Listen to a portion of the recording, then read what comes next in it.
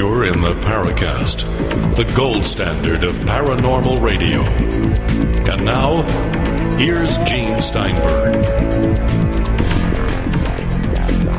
With Gene and with Chris on the Paracast, we bring on an old friend of the show, someone who is one of those real, honest-to-goodness, expert UFO researchers. He also covers various cryptozoological phenomena, and he is none other than Stan Gordon. Of course, he became famous with the Casebook UFO sighting, but there's a lot going on, especially in the past year in Pennsylvania. Stan, welcome to the show. Are we talking here about something that can be categorized as a UFO flap? Well, I wouldn't say it's a flap as such, because I do get reports of sightings year after year.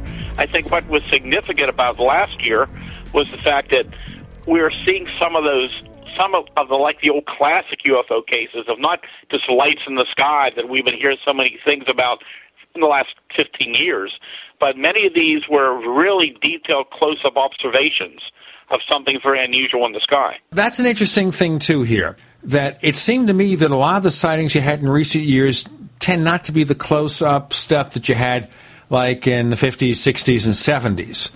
And I remember, of course, back in the 70s when people were saying, gee, UFOs are gone, and we had a lot of stuff going on in eastern Pennsylvania at that point in time, you know, down in Chester County and all that area that I used to work in. So we're seeing that kind of sighting again with a lot of detail, close-up, and all that stuff? Well, again, even in the past 3, 4, 5 years, I've had some interesting, pretty detailed reports. But we seem to have an increase last year in some of these events. And, you know, a lot of people, when they talk about UFO sightings, they're visualizing these large discs and triangles and rectangular objects, triangular objects. But a lot of people aren't aware of these smaller objects that I've been looking into since the 60s, of these generally spherical objects that run anywhere from a few inches to about a foot in diameter. And they're most intriguing because in a lot of these cases, they're very close. I've had cases where they've entered open windows of homes and cars and moved around. I remember one fascinating case, I think it was going back in the 1980s, up towards Punxsutawney, where a woman, I had interviewed her, and she had told me where one of these small spheres had entered her kitchen and was floating around. So what's her response? She grabs her broom and begins to strike it, and she hit it, and she said it broke into two identical spheres. They floated around the house, and they went back out the window. You know, when you talk about the spheres, I think of science fiction movies where spheres are used as some kind of device to do some kind of surveillance. Back when you heard a little bit of discussion about these cases, I'm thinking late 60s, early 70s, when there were a few things in print about them. One of the speculation was that these could be some type of remote probes that were transmitting data back to a larger craft. Who knows? But, of course, that's not far off from, of course, a lot of our technology today. But one case I started to tell you about was so interesting, happened July 30th of last year. And this was a beautiful afternoon, July 30th, on a major highway, Interstate 80, outside of Bloomsburg, Pennsylvania. And this fellow's driving down the road, and he has his windows down, the passenger side windows down. And as he's riding along, all of a sudden he notices this sphere that's about as big as it's softball size, I believe, and it's about kind of not really luminous as such, but appears to be white and translucent, solid and round. It's keeping pace with his vehicle right outside the passenger side window. And then suddenly it floats inside the cab through the open window. And he's watching this thing dropping slowly to the floorboard, and it moves slowly around the driver along the floor.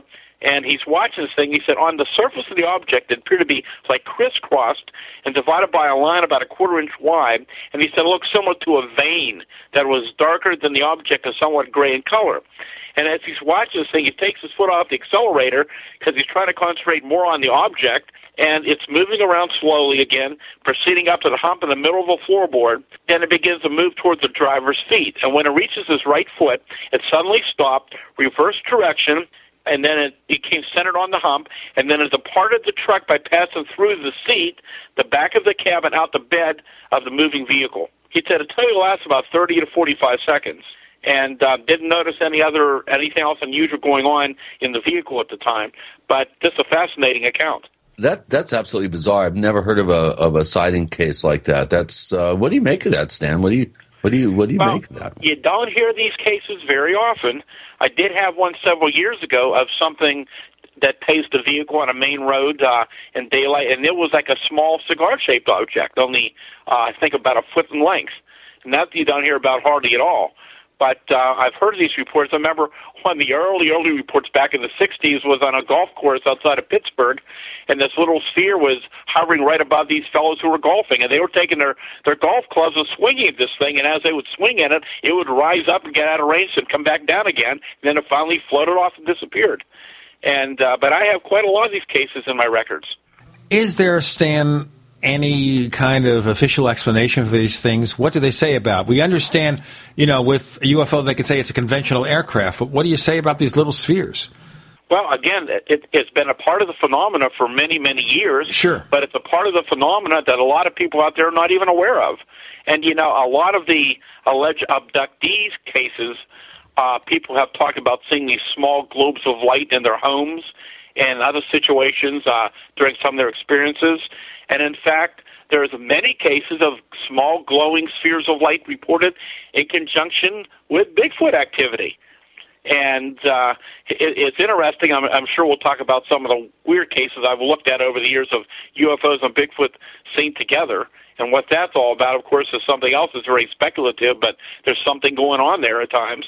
And interestingly, in the last year, I've been aware of some cases where some Bigfoot investigators out searching for evidence of Bigfoot didn't find any evidence of Bigfoot, but came across UFO encounters. So things are happening.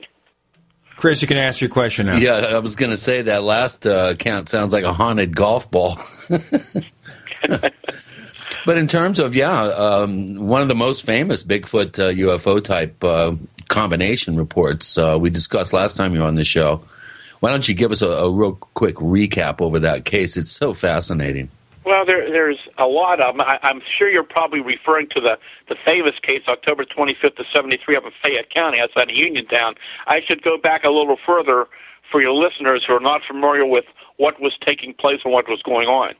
And just to give them a little background, I started on this when I was 10 years old in 1959, believe it or not. So now it's going on 54 years I've been doing this research. And in all the years I've been doing this, of the thousands of people I've interviewed and the multitudes of cases I've investigated, I still have never seen a UFO or Bigfoot myself, even though I think I was probably pretty close to a Bigfoot on some of the investigations, but I never got to see it. Going back to 1969, I set up my hotline for the public to report UFO sightings at that time. And as information locally was coming out that I had established this hotline, my phone in the house was just being inundated with reports of not only UFOs, but all kind of phenomena from alleged hauntings to strange creatures to anything strange or unusual. I was getting calls, and it was far more than I could handle on my own. Now, in the late 60s, you were a pretty young guy. Yeah, well... Were you living at home, or were you out on your own? No, I was at home. So you had parents who might have wondered, what the heck is this guy doing? Well, actually, my mother had passed away very young, and my father passed away back in, I was only probably, I'm trying to remember, 16, 17, I was quite young. And, but anyhow, they knew of my interest, and everybody around the area, I guess in my neighborhood, knew of my interest, and there was a lot of people who were fascinated by what I was doing. In high school, I was talking about these things and giving talks about it, and the kids were coming up to me. In fact, one of the first possible Bigfoot accounts came to me from some of the kids in high school who were out parking with their girlfriends out in a particular area outside of Blairsville, which is a cemetery area which has had a lot of history of strange happenings. Kind of, sort of reminds you of all those classic horror films, doesn't it?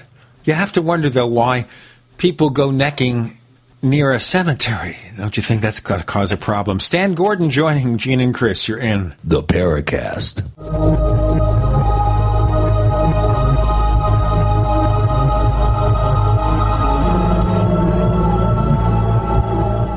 Attack of the Rockoids has been well received by critics and readers alike. It's a thrill-a-minute story you'll never forget. A former U.S. military intelligence officer is haunted by intense dreams about a beautiful woman pleading for his help after a terrible battle in outer space.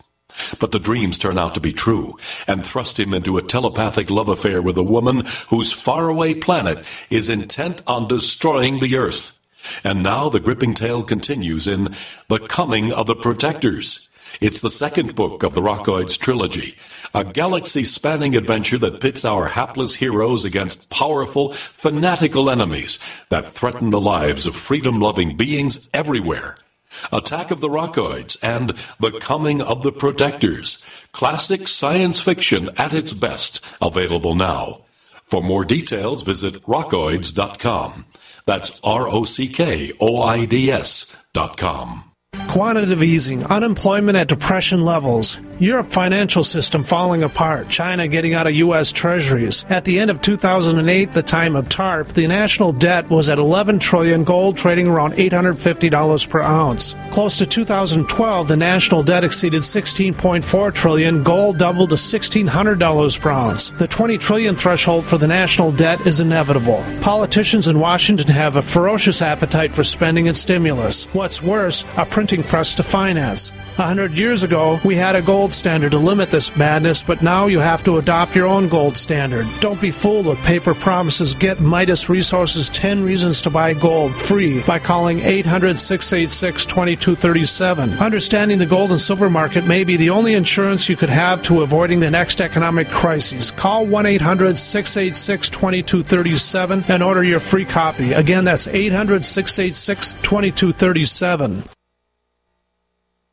We all know that Berkey Water Purification Systems are the most trusted name in water filtration. As an authorized Berkey dealer for over 6 years and serving thousands of satisfied customers, the Berkey Guy offers amazing specials for Berkey Water Filtration Systems. The Berkey Light Systems include a set of self-sterilizing and recleanable black purification elements that purify water by removing chlorine, pathogenic bacteria, cysts, and parasites to non-detectable levels and remove harmful chemicals such as herbicides and pesticides. Order the Berkey Light System today, complete with 2 black Berkey elements for only $231, and the Berkey Guy will ship your order free of charge. With the purchase of a Berkey Light, the Berkey Guy is also offering a set of fluoride and arsenic filters for only $39.99. That's over 30% off the retail price. Call the Berkey Guy at 1-877-886-3653. That's 1-877-886-3653. Or order online at goberkey.com. That's goberkey.com today. Healthy soils grow healthy plants. So before you plant your survival garden this year, is your soil healthy? Maximize your crisis garden soil with EM1 from Terraganics. EM1 Organic Soil Conditioner, Fertilizer Amendment, and Compost Accelerant provides healthier gardens and faster, efficient garden composting. EM1 from Terraganics.com quickly improves soil structure by increasing nutrient availability and converting organic matter into soil humus. This improves seed germination and root growth, improves plant quality, size, color, flavor, nutrient value of fruits and vegetables, and improves shelf life. And when rain is not in the forecast, no worries. EM1 improves moisture retention in soils, helping reduce drought stress. Just like you prepare all else, prepare your crisis garden for maximum yields with EM1 from Terraganics.com. Order now at Terraganix.com or call toll-free 866-369-3678. That's 866-369-3678. Terraganics. Life's getting better. We'd like to hear from you. If you have a comment or question about the Paracast, send it to news@theparacast.com. That's news@theparacast.com.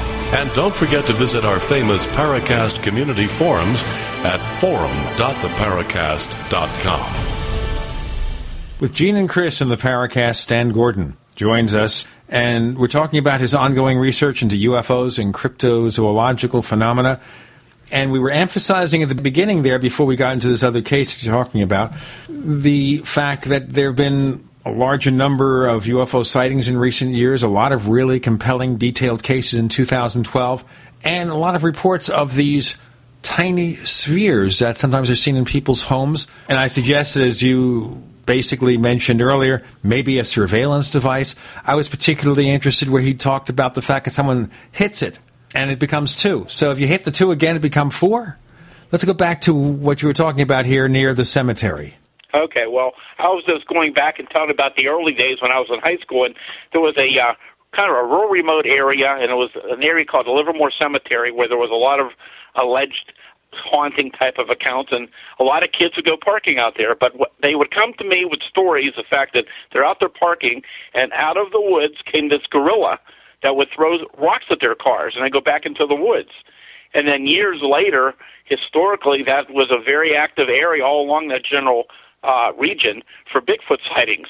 So that may have been one of the early Bigfoot sightings that we have on record. But as I was mentioning to you, 1969, I set up this hotline, and I was overcome with reports. So I decided to set up a research group. And that was the first of 3 research groups over the years. That was the first one was called the Westmoreland County UFO Study Group. And it was my determination to try to set up a group of research people, scientists, engineers, technicians, people who had specialized training to evaluate these cases and respond, hopefully, while the phenomenon is ongoing and get there very quickly. And that's what I did. And with my electronics background, we set up quite an elaborate communication center in my home, and I designed a 2-way radio dispatch system so we could radio dispatch some of the investigators out to the scene, and we did that in many, many cases. So by the time, 1970 is when it was first formed, and by 1973, we were lucky that we were already organized because nobody had any idea what was about to take place. And the group by that time had taken on some interest to the public and the news media and even to the law enforcement people. And while we started out locally in the Pittsburgh area, by that time we had expanded that we were receiving reports from across the state of Pennsylvania. And interestingly, many of the calls were coming in from police departments and the news media referring cases to us to investigate. So here's this major wave in 1973. And as you fellows recall, in the fall of that year, the United States experienced this massive UFO wave that kind of peaked in the fall of 1973. Here in Pennsylvania, it started the first day of the year and continued to the end of the year with hundreds and hundreds of UFO cases. And again, as year after year goes by, even back then I found from being out in the field investigating that many UFO reports and other phenomena that initially look strange and unusual, when you investigate them, many determine either natural or man-made in origin. But there are cases that go on year after year you cannot easily dismiss. And back during 73, a lot of those reports were large structured craft, car chases, things hovering low over the highways and fields, landing cases, just amazing reports that were coming in. So then we get into the summer of 1973 when things get much, much more intriguing. And that's when we have this massive outbreak of Bigfoot sightings across the state of Pennsylvania. It first started here in southwest PA, and then it began to spread across the state and to other parts of the state, and it went on into 1974. And it was just incredible. I mean, there were multitudes of Bigfoot reports, and if you've read my Silent Invasion book, this is the book that focuses on all these events, and just too much to even talk about today. But it was incredible. You know, when I started looking to Bigfoot reports back in the 60s, I came into the field open-minded that a possibility that some of these may be encounters with some type of unknown primate, which many people still believe today, and I keep an open mind as to what these things might really be, because I'm convinced that the Bigfoot phenomenon is real. The question is, what are we dealing with? Many questions rose during this period of time in 73 and 74 as we're investigating these cases, because many very unusual events were taking place. As these sightings continue to occur, and many are in daylight, sometimes multiple reports on the same day from widespread areas, sometimes multiple creature reports, lots of times we get out in the field and there's some type of physical evidence at the scene, and probably the most intriguing evidence that we saw, and some of the police officers saw, was how the animals responded when these creatures were nearby. That's something that nobody could fabricate. And it was most common with dogs. When these creatures were at a distance, the dogs would carry on and bark and go crazy. But when these things got in the very close range of these dogs, even the most vicious dog, they were just like paralyzed. They wouldn't bark, they would shake, they would shiver, they wouldn't respond, they would hide wherever they could. And it was a very, very interesting thing to see. And horses and cattle, and even indications of young children and babies in the home who were extremely upset when this activity was going on outside, and of course had no way of knowing what's happening. So that was very intriguing as well. But as these events are unfolding, we begin to get reports that are much stranger. And again, these are coming in from widespread areas, from individuals, mainly calling the police departments initially, who were very frightened people, And we had incidents where UFOs and Bigfoot were seen together at the same time and place. Or you'd have a UFO sighting, and within a short time later, you'd have a Bigfoot sighting, or vice versa. And there were lots of events that were very, very exciting. One of the first ones was September 27th, 1973, north of Pittsburgh, where two young women were outside in the rural area waiting for a friend. And here comes this large, hairy Bigfoot creature covered with white hair. You occasionally hear about these ones with white hair, running across the field into the woods. But in one of its hands, it had a small spherical globe of luminous light. They ran and told the father of one of the girls who owned the property. He went down in the woods, and while he's down there, this object comes across the sky and projects this beam of light down into the woods. Well, we thought that was a fascinating case.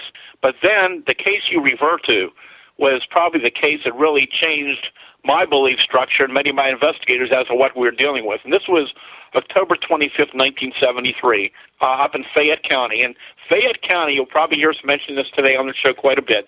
Fayette County is one of the counties here in southwest PA, which borders along the Chestnut Ridge. And the Chestnut Ridge runs from Preston County, West Virginia, through Westmoreland, Fayette, and Indiana County. And that is probably one of the hottest areas of the United States for repeat year after year Bigfoot sightings and all kind of other strange phenomena, from UFOs to other cryptids, all kind of weird events. And that's been going on historically for many, many years. But on that particular day, it was about 10:30 that night when I got a phone call from a state trooper from the Uniontown State Police Barracks who had just come back from investigating this incident. And he himself sounded a little shook up, and he said he thought there was a good chance that something may still be up in the pasture where this event occurred.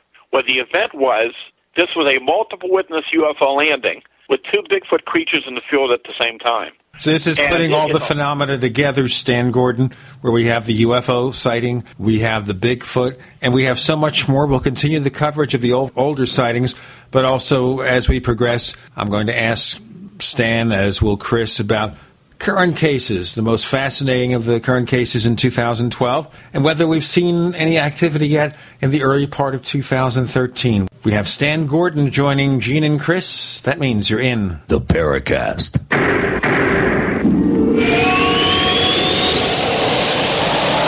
Are you tired of searching for great talk radio? Something more important. Search no more. We are the GCN Radio Network. Hey neighbors, got a small business or a large company that needs to be online 24/7? Well, here's the little secret. To make sure your site is always online, you need world-class DNS service from Dyn. That's D-Y-N. For years, Dyn has been helping companies ranging from the scrappy young startup to the giant media moguls of the world with making sure websites are fast and always available, and that your emails are getting delivered. DYN. Get faster internet by using Dyn for DNS. Visit dyn.com/podcast30. Fill out the contact form or start shopping right away and save 30% by using the promo code podcast30 at checkout. Again, visit dyn.com, that's dyn.com/podcast30. Check them out today. American gardeners and fellow patriots, make the right choice with your money, time, and your family food supply. Choose 100% pure heirloom seeds in the Survival Seed Vault from MyPatriotSupply.com. Why spend more? The Survival Seed Vault from MyPatriotSupply.com is only $37.95 and includes 20 varieties of pure, hardy, easy-to-grow heirloom seeds. Yes, only $37.95. That's 70% less than our competitors. You could buy 3 Survival Seed Vaults for less than one of theirs. The Survival Seed Vault from MyPatriotSupply.com includes detailed planting and seed-saving instructions and ships same day. Plus, all orders over $49 ship free. MyPatriotSupply.com is American-owned by patriots like you, passionate about freedom and preparedness. Call now, 866-229-0927. That's 866-229-0927. Or discover more emergency preparedness items when you order at MyPatriotSupply.com. Choose the original. Choose the Survival Seed Vault at MyPatriotSupply.com.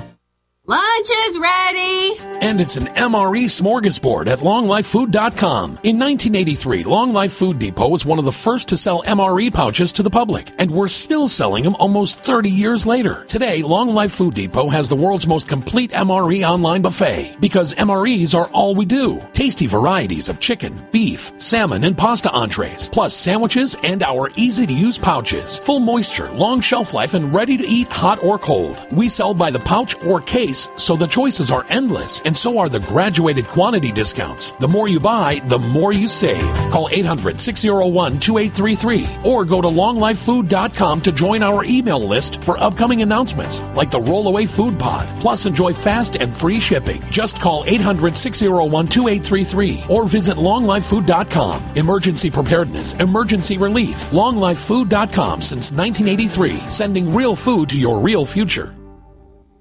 Is 2013 your year to achieve more? More vitality, more health, more well-being? Hi, this is Pastor Jenny. For 25 years, I spent my life's work teaching others how to achieve more. But in 2010, I got a lesson of my own about RNA drops. I learned that there are millions of gene switches latent in every single cell of my body that are waiting for an activator. I learned by taking RNA drops, I could begin to activate that power in my cells and achieve the more that I desire. I'd like to share what I discovered with you and send you a free 30-day supply of RNA drops valued at $50 for just the cost of shipping and handling. Go to rnafreesample.com. That's rnafreesample.com. Or call me toll free at 888-577-3703. That's 888-577-3703. rnafreesample.com. Discover the more that's waiting for you.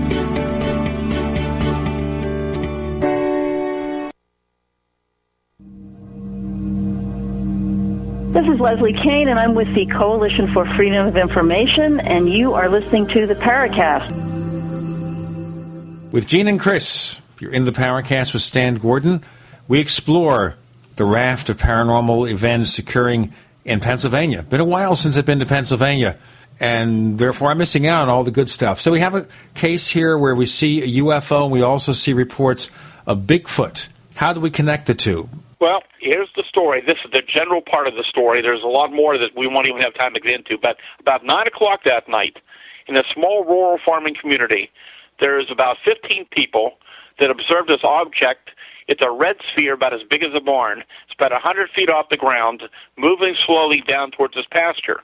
The story focuses on the farmer's son. The farmer owned the property. His son went out there to visit him, and his wife are riding down the farm lane. They see this object in the sky, as others do, and he moves off to a neighbor's to get a different viewpoint of this thing coming down. So they watch this thing. It looks like it's landing in the pasture. So he and two young neighbor boys decide they're going to go up to see what's going on up there. So he stops over at his dad's farm. He grabs a .30-06, and he grabs a handful of ammunition, which includes a couple tracers. So as they're moving down towards the pasture, in the distance, dogs are going crazy. They hear like a high-pitched sound, and they hear like a baby crying, whining sound, getting louder as they get closer. As they get up towards that general area, to go up towards the pasture, they get out of the vehicle, and they angle the vehicle with the headlights on so they can see where they're going, because, of course, it's dark. And they notice that the headlights look like they're being drained of power. They have not seen that before. Of course, that's something we have heard in lots of the older UFO cases. And as they get up to the top of the pasture, they're all in amazement, because about 250 feet away, here's this object that appears to be on the ground or right above it. And this thing now is not a complete sphere. It's like a hemisphere, like a half a sphere, flat bottom down, like a big white dome that's illuminating the whole area, maybe 100 feet or more in diameter. It's making this high-pitched sound. The whole area is luminous and glowing. They just can't believe what they're seeing. So they're studying this thing, and they're talking among themselves, like trying to figure out what is this and why is it here. And then their eyes are drawn to a fence line, a barbed wire fence, about 75 feet away. And along that fence, they notice these two tall figures, one behind the other, slowly moving towards them. And, of course, being out in Pennsylvania, the first thought is they got to be bear. What else could they be? because there's a lot of hair on these things. And then he soon realized that, geez, that fence post is 6 feet tall. The one's got to be at least 8 foot tall. The other's around 7 foot tall. The biggest one's in the front. The other one's falling right behind it. And they're moving one at a time along the fence line. They're going post by post, and these things are very tall, covered with long, dark, matted hair. They have arms hanging down almost to the ground. They have glowing green eyes, and they're making this whining, crying sound.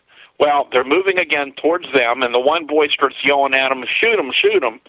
So the guy finally fires his first shot, which is the tracer, and that tracer is going to give that instant flash of light. He fires the second round, which is the second tracer. And as he fires that second tracer, that largest of the two creatures makes this loud whining cry, reaches out as though to grab at that tracer. And the moment it does that, that object in the field suddenly disappears and vanishes. It's gone. There's no more sound. The glowing is all gone. It disappears.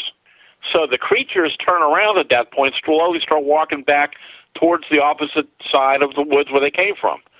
And the one kid runs out of the field. He's so shook up, and he fires some live ammo at these creatures, and the guy's been hunting for years. And he said, I remember how he told me how at least the largest of the creatures turned around with just staring right at him with his glowing green eyes, and he's shooting into him. And he said he knows he hit that thing, but he said there was no apparent injury to either one. And they just kept walking away from them. So they finally ran out of there, and they went back to the house and told the family what happened. They took them to a neighbor's, and they called the state police.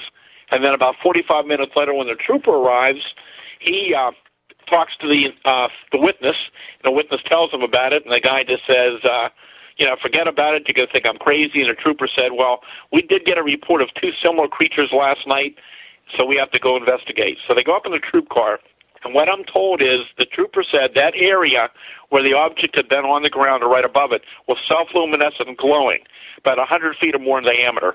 The animals wouldn't go anywhere near it. He shined his flashlight beam into it. He could barely see the beam from the brightness. He said if he had a newspaper, he could have sat down within it and read the newspaper from the light coming off of it.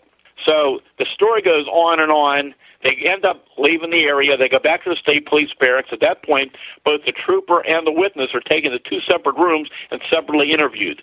And after that, I was contacted. And we got our team up there. It was already late at night, but we got our team together, checked our equipment out, got up to the area. It was early morning hours.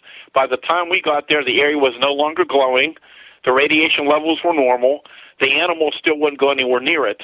And then the story gets stranger and stranger, and we could go on forever, but that's why I cataloged that whole report in my Silence Invasion book. And very intriguing. The late Dr. Berthold Schwartz, who was a famous psychiatrist, he was in New Jersey at the time. He came up here and spent a week investigating the case and interviewing all the people involved, and went away convinced that these people were all telling the truth to the best of their knowledge. And it was just one of many cases that began to make us wonder exactly what we're dealing with. And, of course, after that series of events and the many years since, because I've investigated hundreds of Bigfoot cases in Pennsylvania over the years, like the skeptics, I have to ask the question, if these things are real, and I'm convinced these people are seeing these things, why don't we have more physical evidence? Why don't we have any bodies by now? It does not make any sense. And then when you look back at some of the cases that we had in 73 and the 74, and there's one fascinating case that I don't know if we ever talked about before, but I should tell you about it. It gave us the clue as to why we may not have any bodies of these creatures. Maybe you should tell our listeners again about this, because if you discussed this a year or two ago, it's not as if they're going to go back to the episode. Okay, well, there were other incidents along this line. One of the things that we found in some of the investigations, that our investigators would be out there and we'd be following a series of footprints that just suddenly stopped and vanished. The ground conditions were suitable. There should have been more tracks. In some cases, it seemed like the tracks that suddenly came out of nowhere started then stopped. Other odd things were going on, like one man had called us and told us he had a relatively new car. He was riding down this road. All of a sudden, this big, hairy creature ran out in front of his car, and as it did, his motor began to sputter.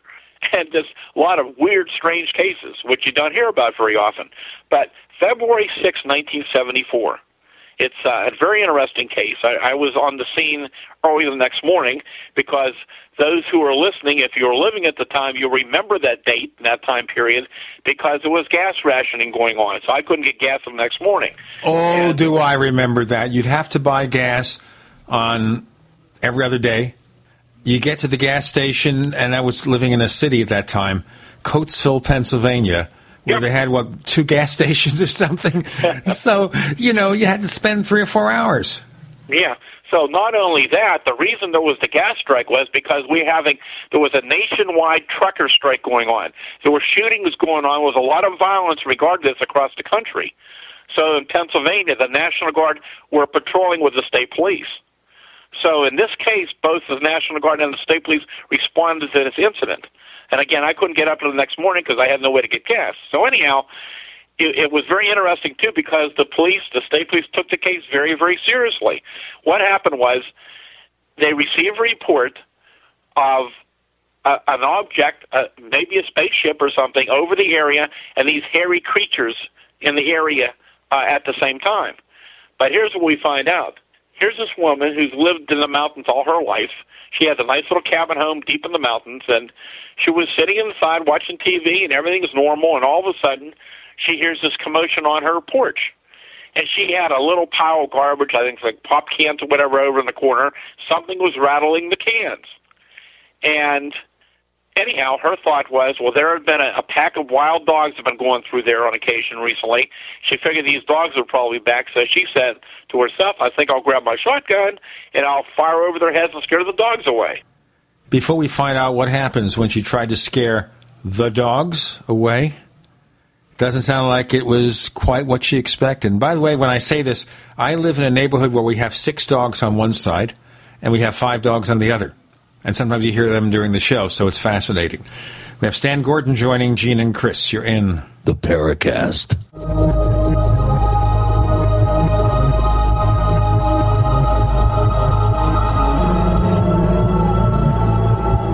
The GCN Radio Network, providing the world with hard-hitting talk radio. GCN. Great talk radio starts here. Is there a secret UFO agenda? Do strange creatures from the darkest corners of the mind roam the earth?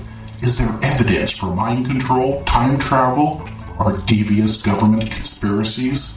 Find out the inside scoop on the latest conspiracies, paranormal activity, and Fortean phenomena when you subscribe to Tim Beckley's Conspiracy Journal. It's jam-packed with stories, special book and DVD promotions, and the best news, it's absolutely free, sent right to your mailbox. Plus, a bonus free email newsletter sent out every Friday. Simply send an email with your name and address to Mr. UFO at webtv.net. That's Mr. UFO at webtv.net. Find out what they don't want you to know.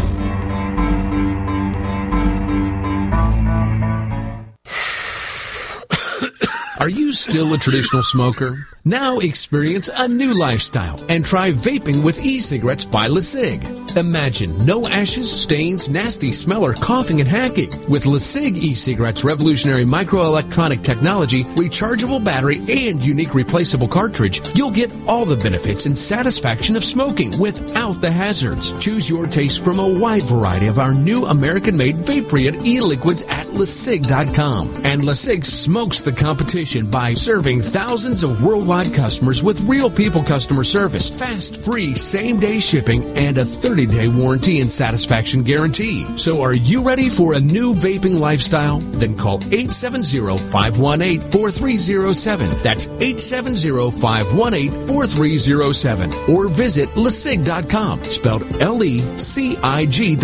LeSig e-cigarettes for today's modern smoker. Is there a less expensive way to detoxify your body? Yes, microplant powder from hempusa.org frees your body of toxins from vaccinations, pharmaceutical residues, heavy metals, parasites, and toxic chemicals in your food and water for around $10 a month. Microplant powder removes virus, fungus, and bacteria while cleaning and purifying the blood, lungs, stomach, and colon. It unclogs arteries and softens heart valves. Plus, microplant powder can be taken with any liquid, any pharmaceutical, and at any time. It's truly the easiest and most cost-effective way to clean and detoxify your body for around $10 a month. Microplant powder from hempusa.org. It really works. And for persistent health issues, try our Matrix Bio Powder together with microplant powder for a deeper cellular cleaning. Call 888-910-4367. That's 888-910-4367. And see what our powder, seeds, and oil can do for you at hempusa.org. A little over a year ago, I began to do a lot of research into why, even if I had a pretty good-sized meal, that I was still starving. And my research led me to a well-known fact that most of the soils that we grow our crops on here in the United States and across the industrialized world are almost completely depleted of almost all of the key minerals and trace elements that our bodies need to rebuild themselves, fight off cancer, and be healthy. I then searched out the best vitamin and mineral company out there and discovered Youngevity. The Youngevity products are designed to give you the real nutrition you need, and once you've got that, you don't have to eat as much to be satisfied. I've lost 37 pounds in 2 months, simply getting the vitamins and minerals I need. Check it out for yourself. It's incredible. Go to InfoWarsTeam.com today and order your first canister of Beyond Tangy Tangerine Complete Multivitamin Mineral Complex Dietary Supplement. That's InfoWarsTeam.com. Hi, this is Don Ecker, and you are tuned into the Paracast. Let me tell you what, you're going to hear stuff here that you probably won't hear anywhere else. Hear that, George Snorri? With Gene and Chris on the Paracast, Stan Gordon talking about paranormal events in Pennsylvania. And once we get past the older cases, I want to push him towards the newer cases. But let's talk about this one. So she takes out her shotgun to scare away the dogs that are bothering her, but it wasn't quite what she expected. So she loads the one chamber of her shotgun. She walks over to the wall to turn on the switch. It turns on light out, turns the light on the porch. So she switches on the light. She opens up the door. She walks outside. There's no dogs there. Right in front of her, a few feet away, here's this huge hairy creature with its arms straight up over its head. I remember many times doing interviews with her, and this woman never ever mentioned the term Bigfoot. She said it was a great big hairy ape. And so she sees this huge animal in front of her, and what does she do? She aims her shotgun at it, and she fires right into it. She said there was this bright flash of light, like a strobe on a camera. That's the best way to explain it, and it disappeared right in front of her. So anyhow, her in-laws lived 100 feet away. And, of course, they hear the gunshot, and they call her on the phone and ask her what happened, and she's explaining it to him. The son-in-law decides he's going to go up to see what's going on, so he grabs his .45, his pistol, and he begins to make his way up towards her cabin. And he described being surrounded by 4 or 5 hairy people with eyes like coals of fire. And he starts shooting at them and runs into the house. And at the same time, here's this large object with different colored lights on it. It's like a big Christmas ornament hovering over the woods at the same time. They call the state police. And as I mentioned, during that period, the state police and some National Guardsmen came up to that scene that night. I got there early the next morning and got to interview the family, the people involved.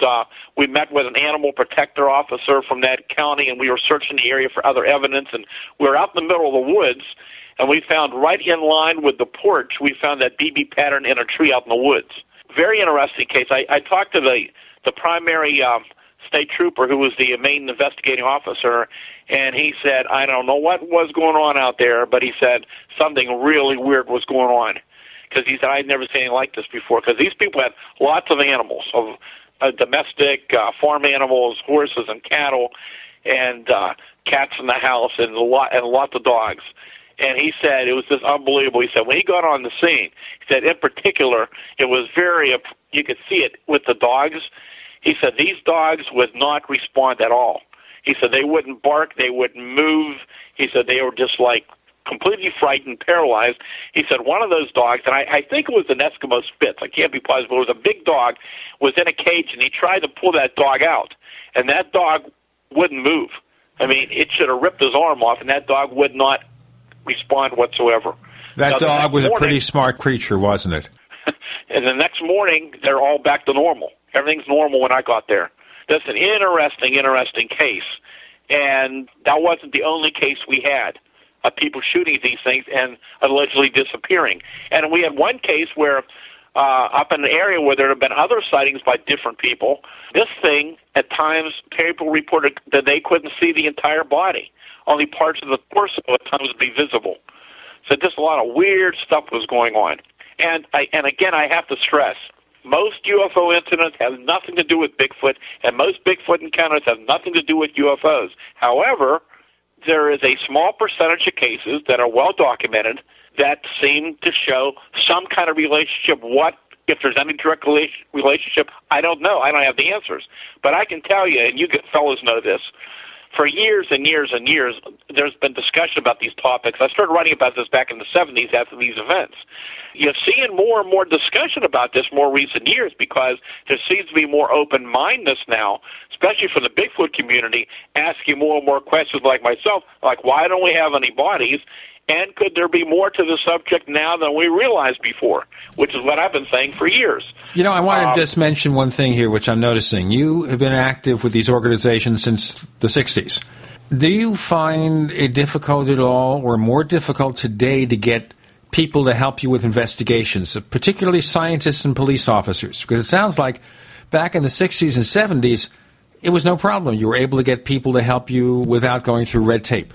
I can tell you, even back in those days, back in those days is when we really had the high amounts of ridicule publicly. It's not as bad today because of all the TV shows and all the coverage, and more people are more open-minded, more interested.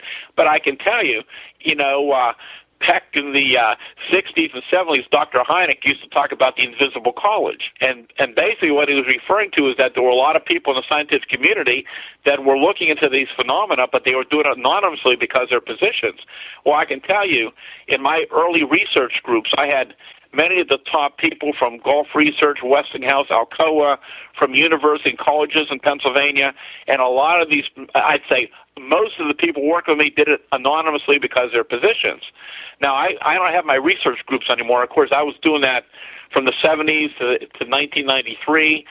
I was basically operating two groups out of my own pocket, plus working full-time and having a family, and this just got too much. So I've been working as an independent researcher since 1993, and I still take calls from the public and get a lot of emails and reports come here constantly. So I don't have my groups anymore. However, I still do have access to various research people who, again, are working with me, and many of these people worked with me for years, and so we do it, but a lot of them do it anonymously. But it doesn't look today like you had the scientific interest nationwide that you did back in the 60s, the 70s, the 80s. I'm going to ask you a hard question here, Stan, real hard question. You've been doing this since the 50s, very heavily involved, and the 60s through today. You're still very active in research, even though you're doing it as an independent person. What have we learned through all those decades about UFOs and about Bigfoot and about any of the other phenomena that you've explored? What progress have we made? Well, I have learned as an independent researcher, and what I've learned being involved in so many aspects of cryptozoology and UFOs, is that the phenomena is much, much more complex than most people have any idea of.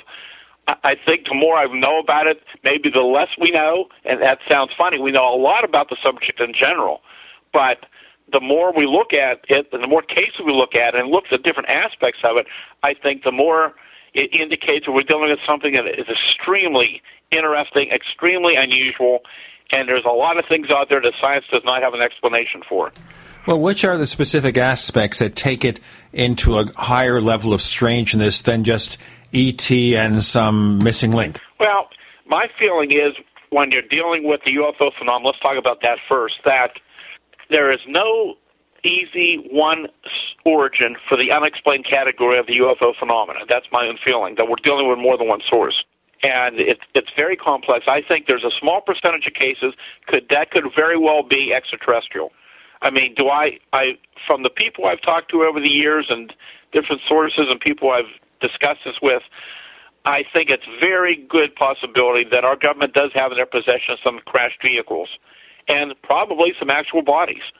And you look at other cases over the years of many people I've interviewed, people who have seen objects that suddenly appear and disappear, that they physically change one form into another, incidents that seem to suggest that maybe in certain cases, certain people have certain abilities, they're able to perceive certain phenomena that others can't. I've had cases where there's been, let's say, a group of people, and only a few people in that group could describe and see the object when the other people couldn't see it, for example. Now, that's one thing we've talked about occasionally on the Paracast. And I want to ask you more about why you think the government has the crash UFOs and ET on ice. But that is, why on earth would something that supposedly is real and physical be visible to some people, but not to others? Yeah, and I think, again, I started doing studies many years ago, and unfortunately, with no funding, with huge amounts of reports come in constantly over the years, basically, doing this as a full-time job, but it wasn't, because I had a full-time job, and paying for all this research out of my own pocket with all these groups and all the people involved over the years, I was limited to what I could do in certain areas. But as I was looking to some of the early alleged abduction cases and looking to other cases, as we're interviewing people, and we're being very careful with interviews and not leading people, not putting any suggestions in people's minds. So you have to be really careful how you did the interviews and ask questions. But you began to find that some interesting things began to show up. In some cases I began to find, and I don't have enough data, and never had enough data because I didn't have time to get into it, to see what percentages and how big of an area this was. But when you start interviewing certain people who had these experiences, some with UFOs, some with Bigfoot, and sometimes you began to find that some of these people and their families had a long history of not only UFO experiences, but other paranormal experiences, encounters with strange creatures throughout their lives. So many of the alleged abduction people who were involved with some of the abduction claims, most of their events started when they were very young children. Got to break at that point. We'll get to our next segment. We have Stan Gordon joining Gene and Chris in the Paracast.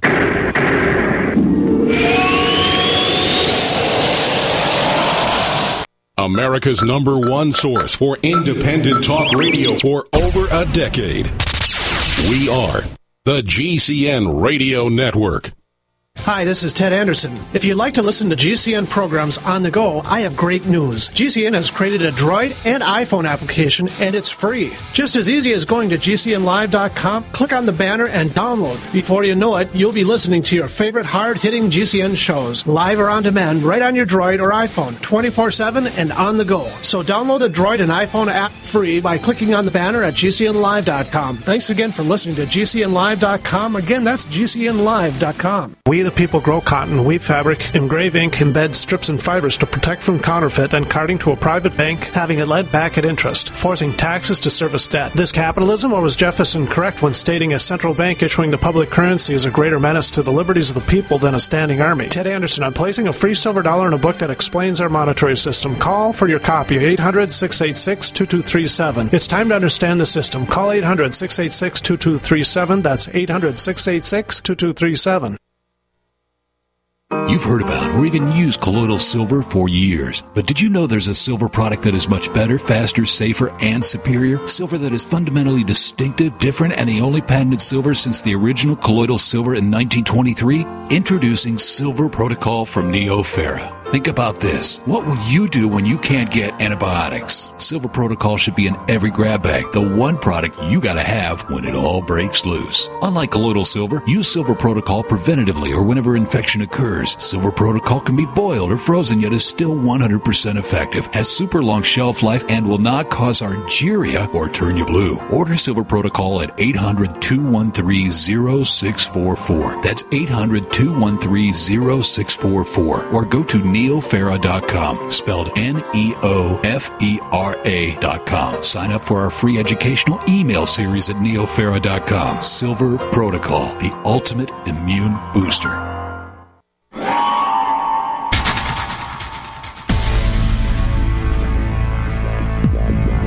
Welcome back to the Paracast, the gold standard of paranormal radio. And now, here's Gene Steinberg.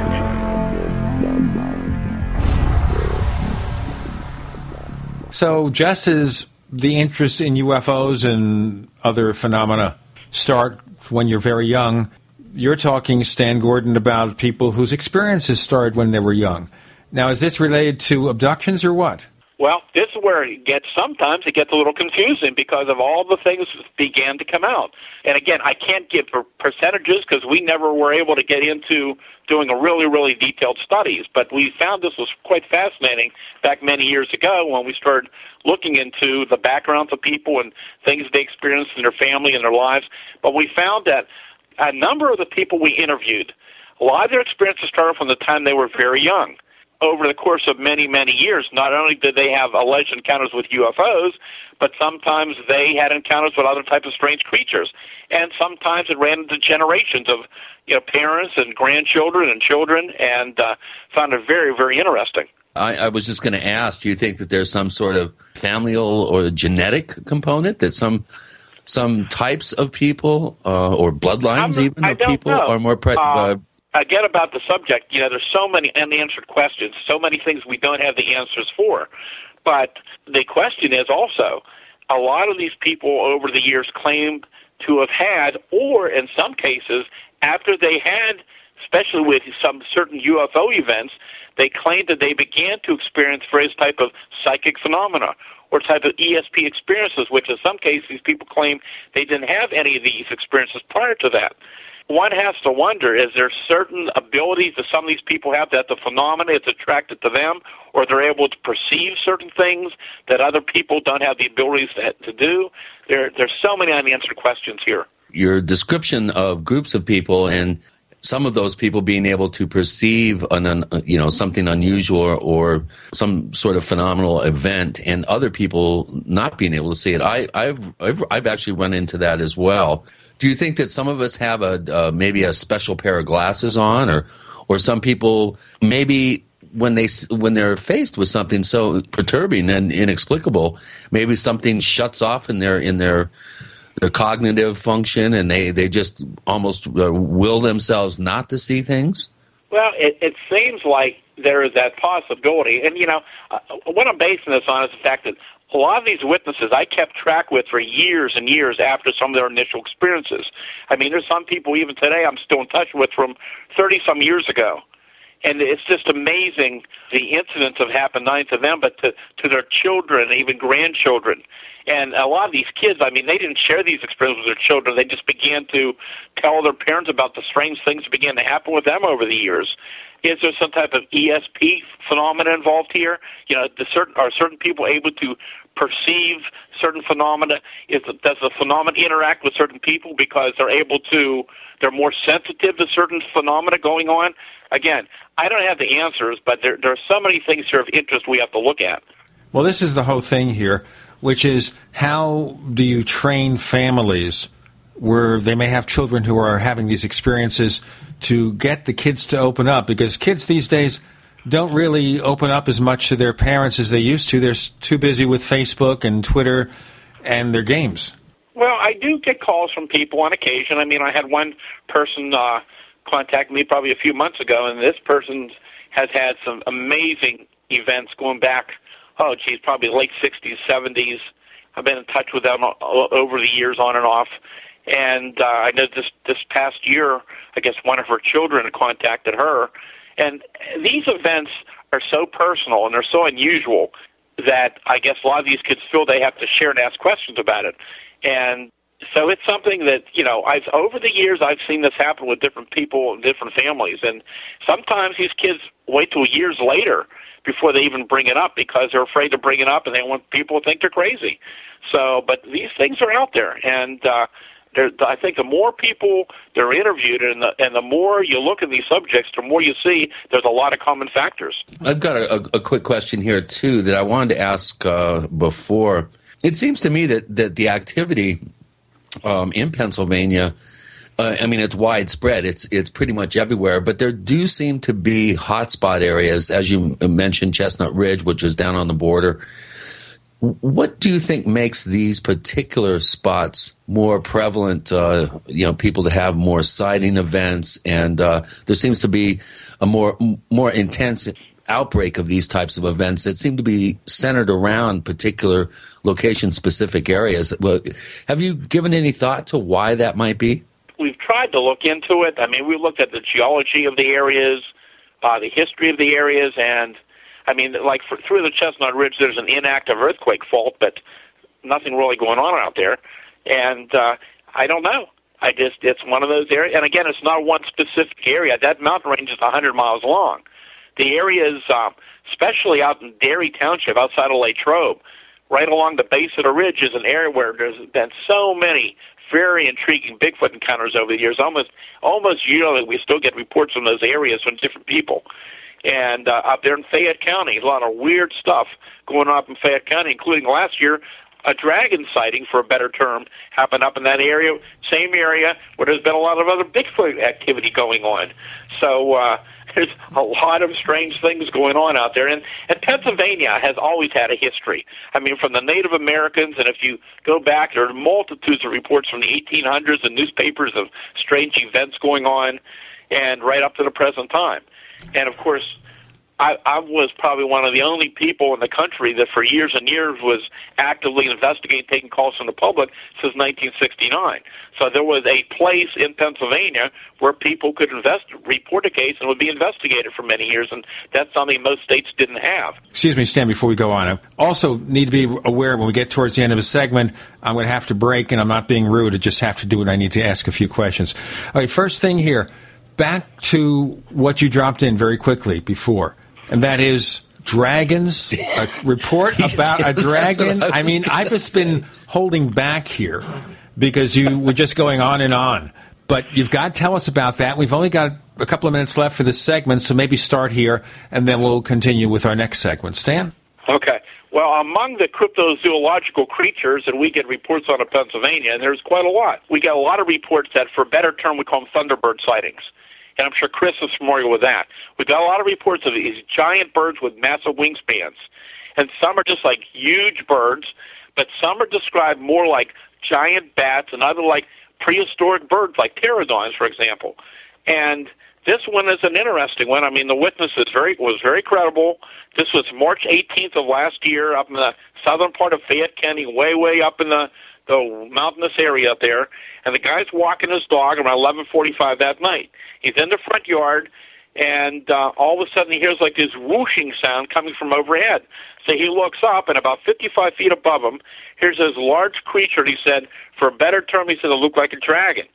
And he said it passed over a dusk to dawn light, and he got a really good look at this thing. He said the body was about 22 feet long, and he had a wingspan that he estimated at about 18 feet wide.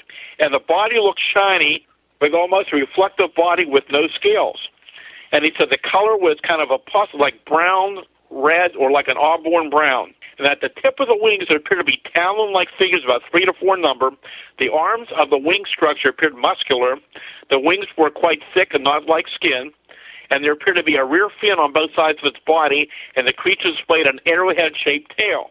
The witness saw what appeared to be 2 extended rear legs, and the head had a cone shape around the head, and it stopped flat on the base of the neck. But he said the oddest part of the whole thing was, in the area around the mouth and the eyes, it was illuminated with a very ominous orange glow. And as the creature flew over the trees down the bottom of the yard, as it moved off in the distance, he heard this very deep, throaty sound, he said, similar to a foghorn on a boat. So that's just one of a number of really weird cases that came to my attention last year. We can talk more about that. I certainly want to do that because we want to focus more on the more recent cases. And for a second, when you were talking about the conehead, I was thinking of, the coneheads from Saturday Night Live, but we're not talking about that kind of shape and that kind of cone. But I just wanted to drop in that. We have Stan Gordon, who has been studying UFOs and other paranormal phenomena in Pennsylvania for a number of years. He's collected a wealth of strange, unusual cases, and some, of course, happened this past year. With Gene and Chris, you're in the Paracast.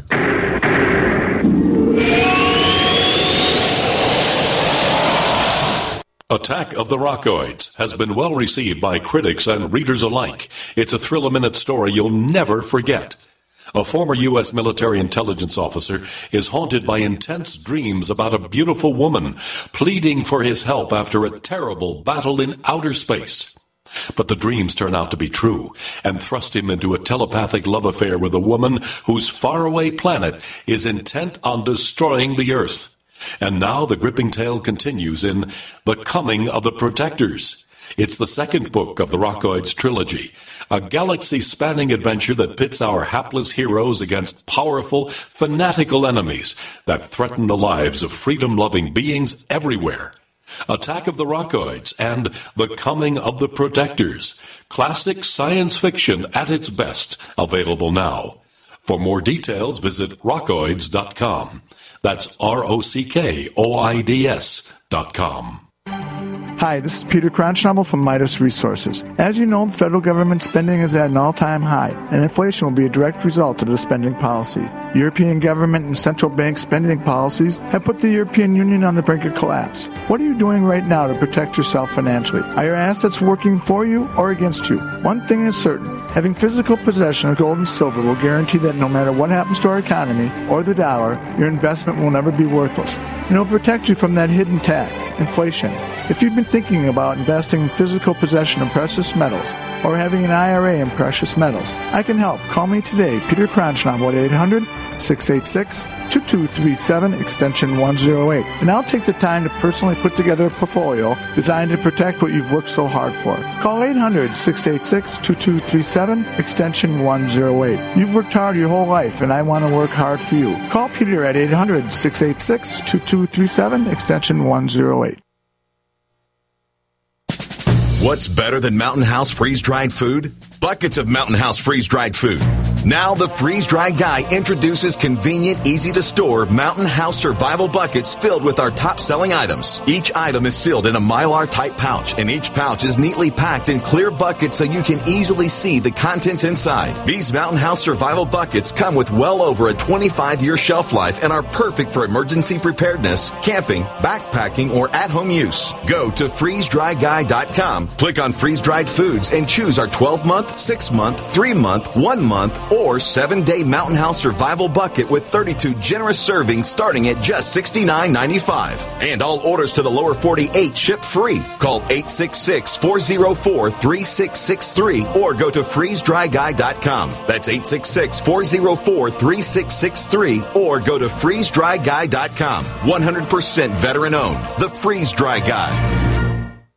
To have a fighting chance against cold and flu bugs, get the world's best garlic extract, Allison Plus C. Fight viruses, bacteria, and fungi with Allison Plus C. Scientifically proven in double-blind studies using low doses to greatly reduce the number, severity, and duration of common colds. Allison Plus C contains 300 milligrams of stabilized allicin, the active ingredient in crushed garlic. Studies show Allison Plus C is effective against MRSA, bacterial, fungal, and viral infections. One tablet of Allison Plus C has the equivalent of 40 cloves of garlic. Allison Plus C supports your body's resistance to all types of conditions and can help lower high blood pressure and high cholesterol. So boost your body's resistance to infection with nature's best garlic extract. Allison Plus C. To order, call 855-ALLISON. That's 855-255-4246. Or go to AllisonPlus.com. Spelled ALLICIN plus.com. Get Allison Plus C from Affinity Health Products.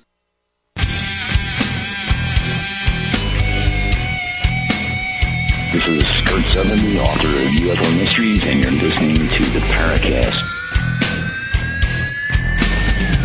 With Gene and Chris in the Paracast, we welcome back Stan Gordon. We're exploring all those incredible cases in and around Pennsylvania all these years.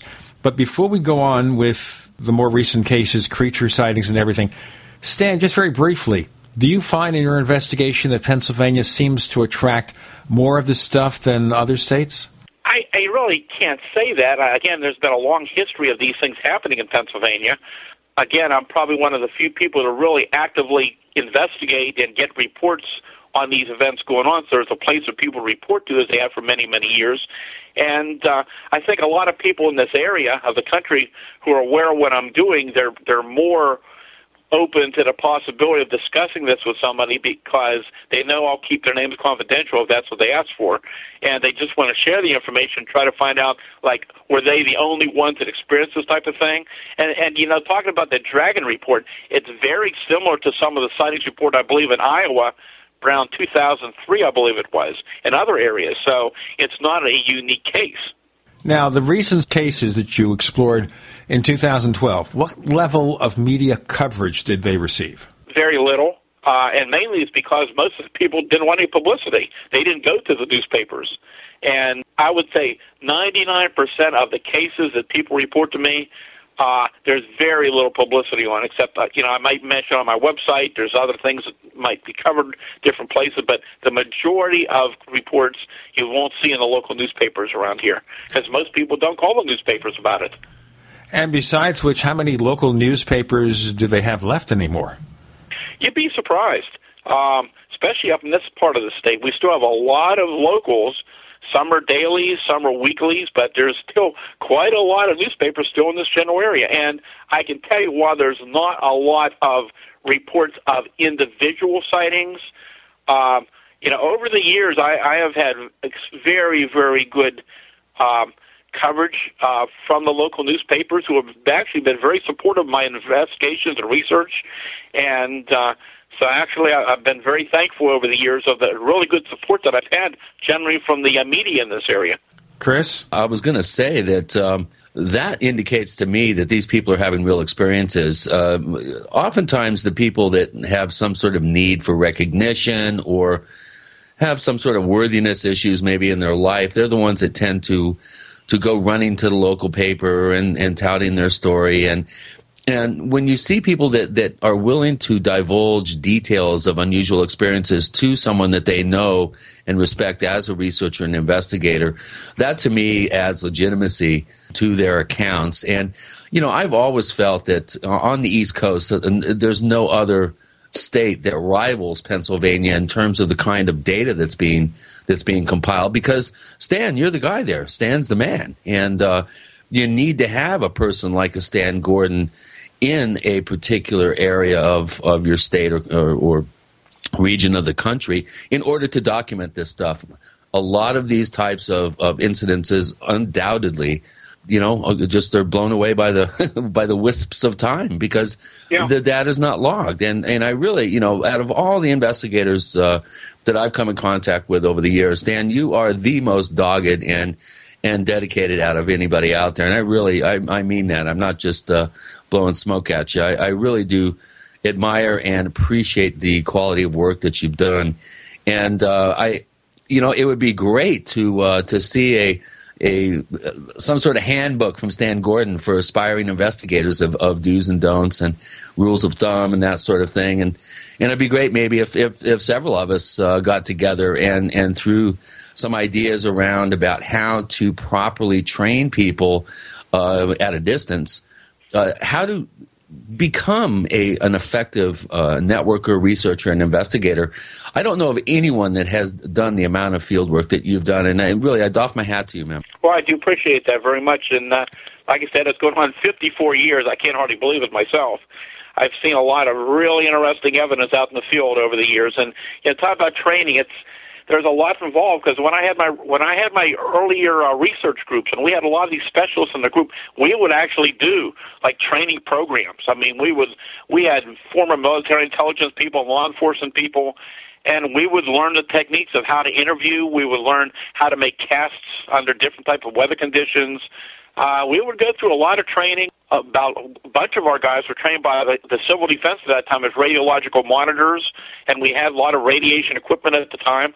And it just took a lot of ongoing, regular involvement to get people out there who are trained to deal with these type of reports. And it's very unfortunate that still today there's no funding for this type of thing, and it looks like there's just not a lot of really detailed scientific investigation going on around the country. No, there's a lot of groups out there now, a lot of individual researchers, but there's not that many that are really, really involved in depth to go out in the field to investigate. Stan, this creates the impression here that maybe there would be an equal number of sightings per capita, per number of people in the population, whatever, in a lot of other states if there were only people like you following up on them. Well, even though I deal mainly here in Pennsylvania, I get calls here pretty much every day from across the country, from people from many states who have had past incidents or even recent incidents. Mainly, a lot of more with UFOs and crypto phenomena, but I do get calls on those as well. But my feeling is, just talking to other researchers around the country, is that there's probably a lot of activity out there that people just don't know about.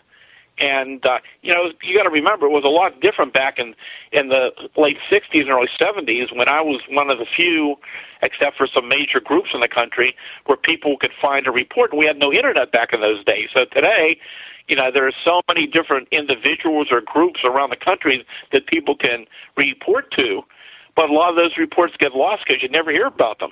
One problem you have, Stan, is that with so many resources and the scattered nature of the Internet, you have a vast amount of information, but it's not all put together.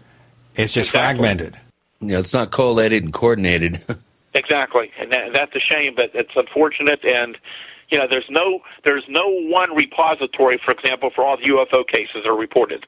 There's thousands and thousands and thousands of cases out there, and it's unending. It's unending, and these reports, even the cryptozoological cases, just fascinating. Some of these things that are coming in. But anyhow, what I wanted to bring up to you about all these creatures we're talking about now, we'll be talking about more. We get these reports of these giant birds and strange flying cryptids. We get reports of Black Panther sightings here in Pennsylvania, which we had a small outbreak of sightings here in the summer, where I interviewed various people in different areas who were within 30-some feet of these creatures in daylight and were scared to death. And, of course, they're not supposed to be around here, and there's a long history of them in Pennsylvania. All kind of other things, from aquatic creatures to, the flying things, to all kind of other entity reports we get. Here's another great report, if you want me to read to you, from April 23rd of last year. I'll tell you what, I'm going to ask you to basically hold off on that, because we're going to break for a segment in a moment. We're going to break for a little bit of business so our benefactors can help us and help the show prosper. And then we'll get back to that, because you have a lot of interesting cases, UFO and creature reports during the last year, and you're going to refer to some of them. I also want to ask you about the April 4th case, where you had a UFO with square windows. That's got to be curious. We have Stan Gordon joining Gene and Chris. You're in the Paracast.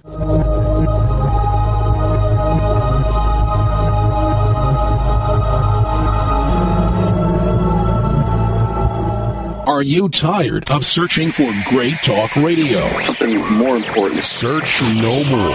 We are the GCN Radio Network. Graphic Converter is the image manipulation tool for the rest of us. It does not use any database. You get full control of all your files. Want to view the images of a folder? Drag it into Graphic Converter, and a powerful browser opens up to show your image files. You could use it for slideshows. You could use it to import images from digital cameras or from scanners. Need to do some image editing? You can do that too in Graphic Converter. Also print catalogs. Convert from so many formats I can't even list them. Download now to see if Graphic Converter is good for you, like 1.5 million other users. Guess what? You could save money when you buy Graphic Converter. Use the coupon code Night Owl. Use the coupon code Night Owl to get a special price for Graphic Converter. Go to lemkesoft.com. That's LEMKE soft.com. lemkesoft.com. LEMKE soft.com. Lunch is ready! And it's an MRE smorgasbord at longlifefood.com. In 1983, Long Life Food Depot was one of the first to sell MRE pouches to the public, and we're still selling them almost 30 years later. Today, Long Life Food Depot has the world's most complete MRE online buffet, because MREs are all we do. Tasty varieties of chicken, beef, salmon, and pasta entrees, plus sandwiches and our easy-to-use pouches. Full moisture, long shelf life, and ready to eat hot or cold. We sell by the pouch or case, so the choices are endless, and so are the graduated quantity discounts. The more you buy, the more you save. Call 800-601-2833 or go to longlifefood.com to join our email list for upcoming announcements like the Rollaway Food Pod. Plus, enjoy fast and free shipping. Just call 800-601-2833 or visit longlifefood.com. Emergency preparedness, emergency relief. longlifefood.com since 1983, sending real food to your real future.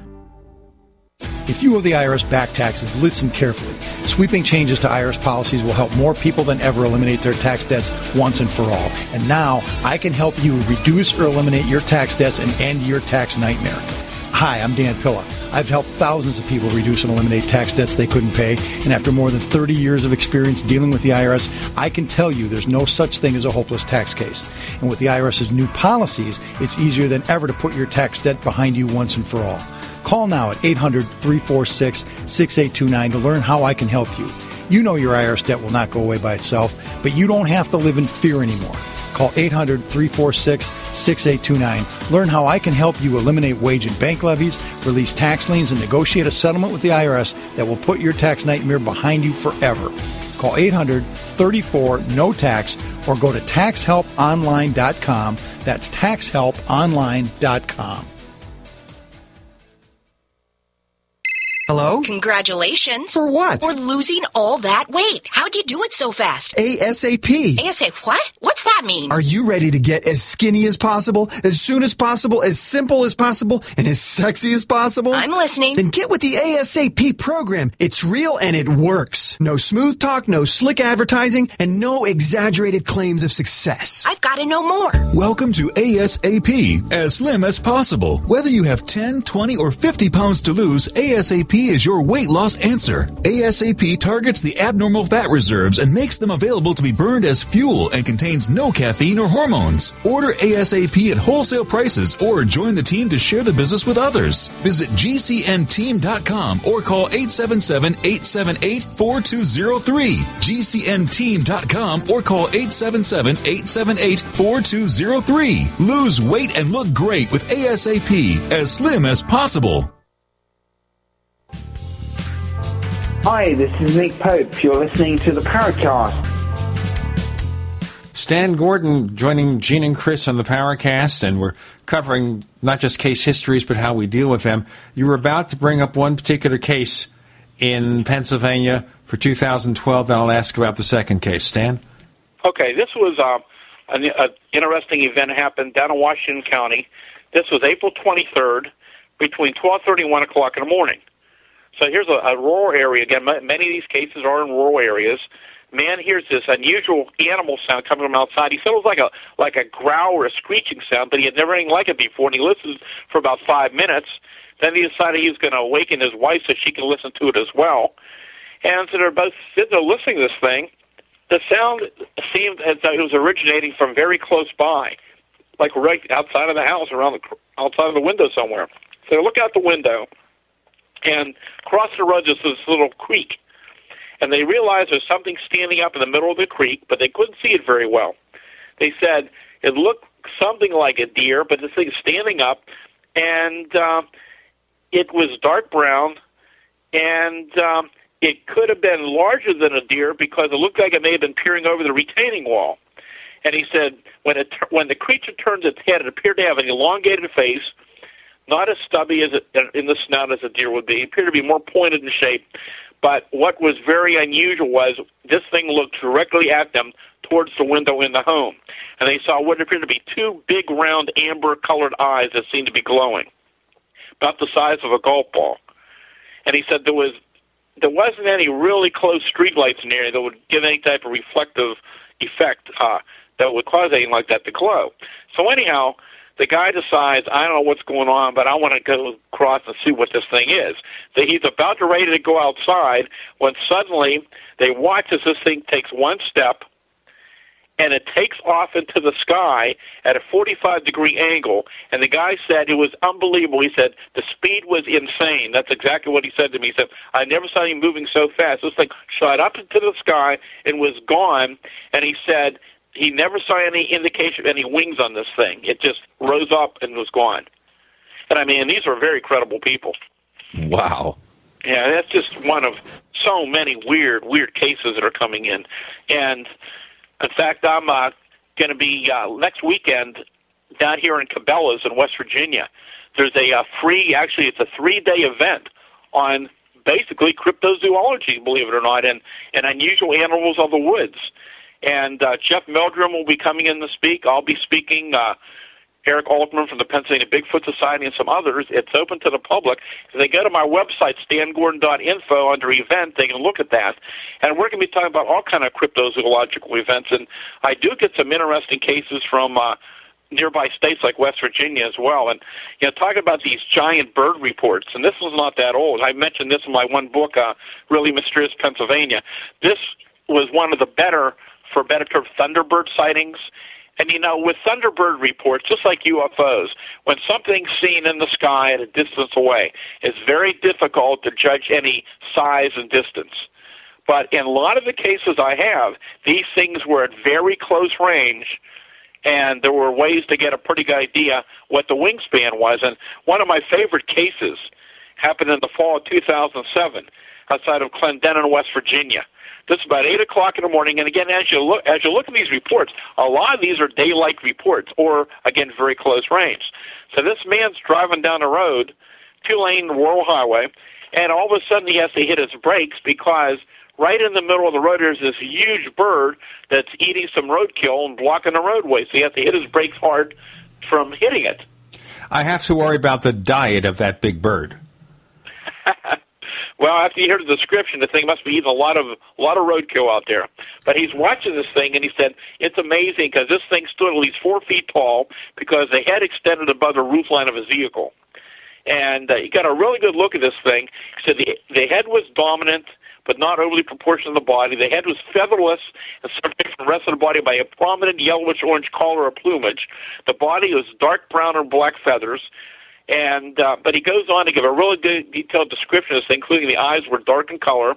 But he said what was most amazing was this massive wingspan, which easily was as wide as the 2-lane road. And he said he actually went back the next day to measure it. It was 21 feet across.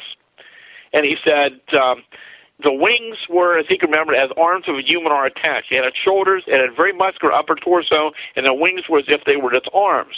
And he said what was really interesting is that we both startled each other, it seems. We looked at him as though it wasn't shocked, that it was startled that it was being seen. And the bird ran off from the cars and was going to try to fly off in a really awkward manner. It ran jumping from one foot to the other in a hopping manner while its wings were flapping to gain speed to take off. And then finally did get airborne, and it did take off. So this guy, after a while, went to the library and began to try to find something similar. He said the closest they could find was a teratorn, which, of course, is a prehistoric bird that should have been extinct. We hear other similar cases of this even the last few years across Pennsylvania. Well, that's just very interesting how we get this kind of missing link phenomenon. But I wanted to segue to this other case because it just caught my eye, and this is in your report entitled Pennsylvania Besieged with UFO and Creature Reports During 2012. And that is during the early morning hours of April 4th, 30-40-foot diameter metallic saucer-shaped object with square windows. Tell me more. Yeah, that's a long report, and I should try to see if I have it. Let me go from what I can remember here. Actually, what was intriguing was just a few hours before, a report came in from down around Lancaster. I guess that's down in your old stomping grounds on that area of Pennsylvania. Of, as I recall, it was a husband and a wife observed this object hovering over a field, this like a disc. And they had a camera, and they took one picture of it. They tried to get a picture of it. It didn't come out, apparently, but there was a flash. And this thing apparently started to pursue their vehicle. And it came within 20-some feet, hovering right over top of their car. A few hours later, in a suburb of Pittsburgh, this is a populated area, Bloomfield area, Pittsburgh, about 12:15 in the morning, this young fellow was leaving a neighbor's house, which was close by, and he was walking over to his home, and he happened to trip on a tree, not a tree branch, but he tripped on something out there. Or really, I think it was of a tree, as I recall.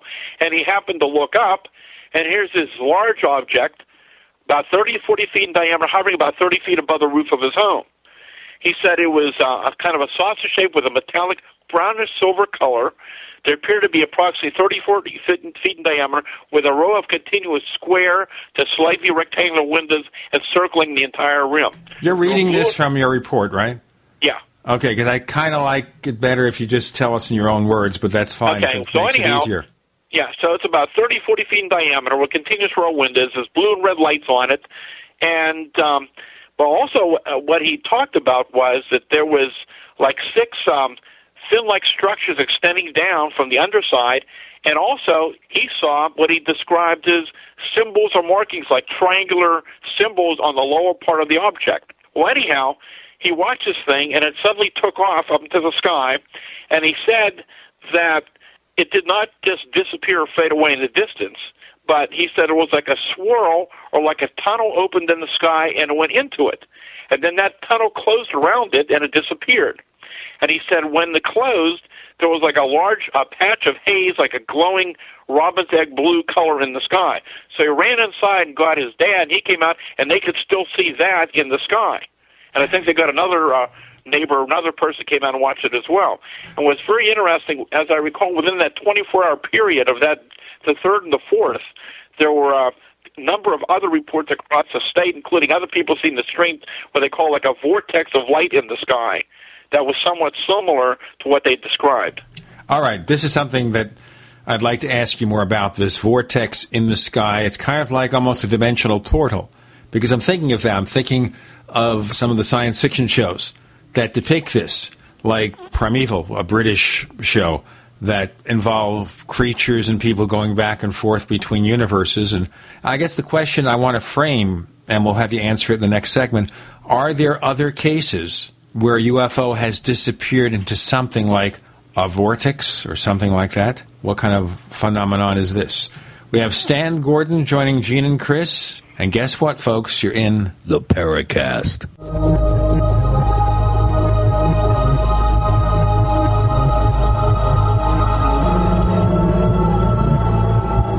The GCN Radio Network, providing the world with hard-hitting talk radio. GCN. Great talk radio starts here.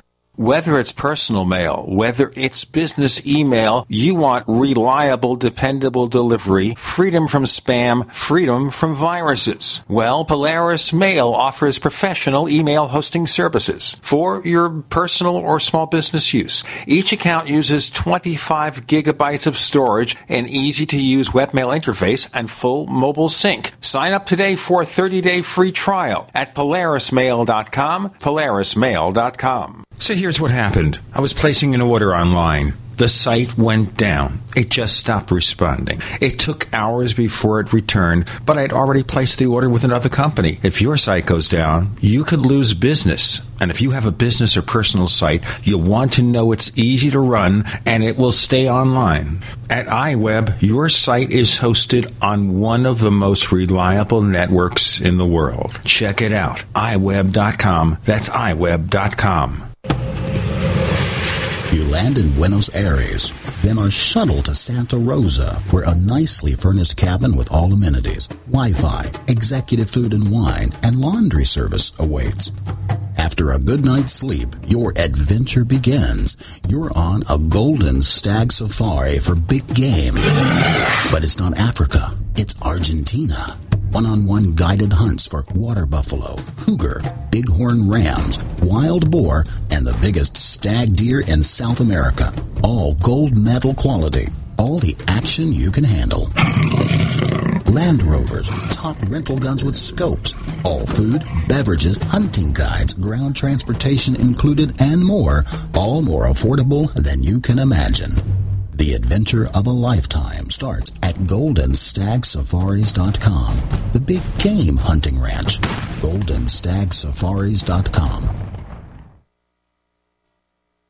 Radio advertising on GCN, the Genesis Communications Network, is simple, affordable, and reaches millions. How do we do it? Let's break it down. First, the simple part. You tell us about your business. Then our expert radio copywriters write your copy. We hire professional voice talent. Hello there. I'm a professional announcer. And then produce your ad with just the right music and feel. Voila! Simple. How affordable? 60-second ads on GCN are the most affordable national radio advertising rates, period. And that brings us to reach. Millions of people listen to GCN radio programs on over 700 AM and FM and XM stations and streaming audio live. That's it. A one-stop shop. Creative radio ads. Very affordable rates. Millions of potential customers and customer service that can't be beat. See our current list of satisfied advertisers at gcnlive.com. Then shoot us an email, advertise@gcnlive.com. Can heart and body extract help with other ailments besides heart conditions, high blood pressure, clogged arteries, or unbalanced cholesterol? It did for Karen. I've been using heart and body extract for approximately 2 weeks. I've had an earwax buildup problem for many years, with over-the-counter stuff not working at all. I had very poor hearing due to this earwax buildup. Well, after 2 weeks of taking heart and body extract, my earwax buildup almost completely cleared up. Could this be the effect of better body circulation? Heart and Body Extract is an effective 100% organic nutritional supplement specially formulated to allow your body to heal itself. My hearing is almost completely back to normal. I'm amazed. Order by calling 866-295-5305 or online at hbextract.com. That's 866-295-5305 or hbextract.com. Heart and Body Extract for a long and healthy life. This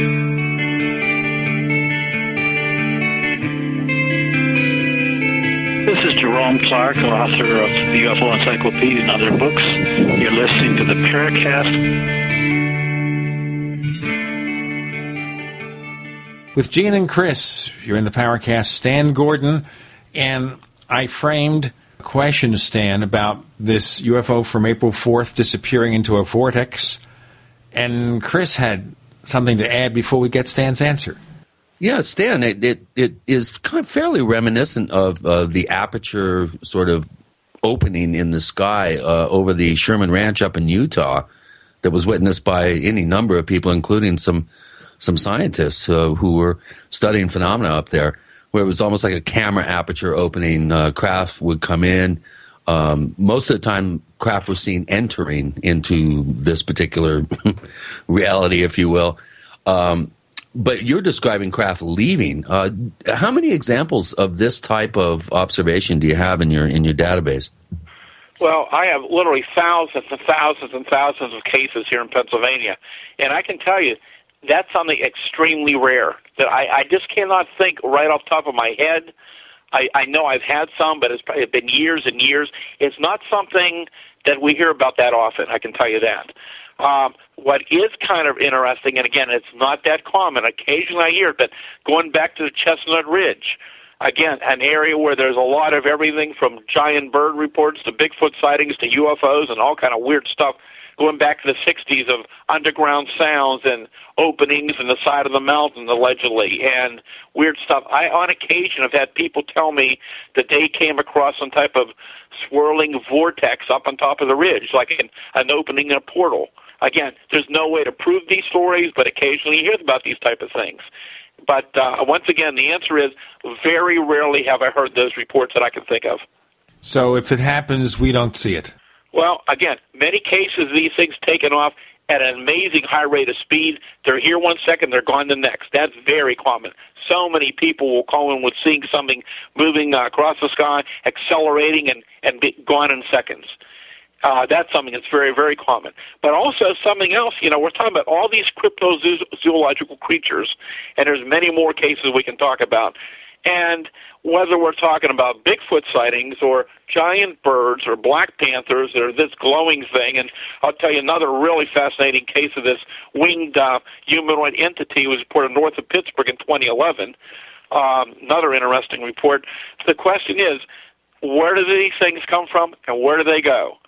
Because in all these cases, and again, after we eliminate hoaxes, misidentifications, then you got some of these really good cases here we still look at and wonder what people are seeing.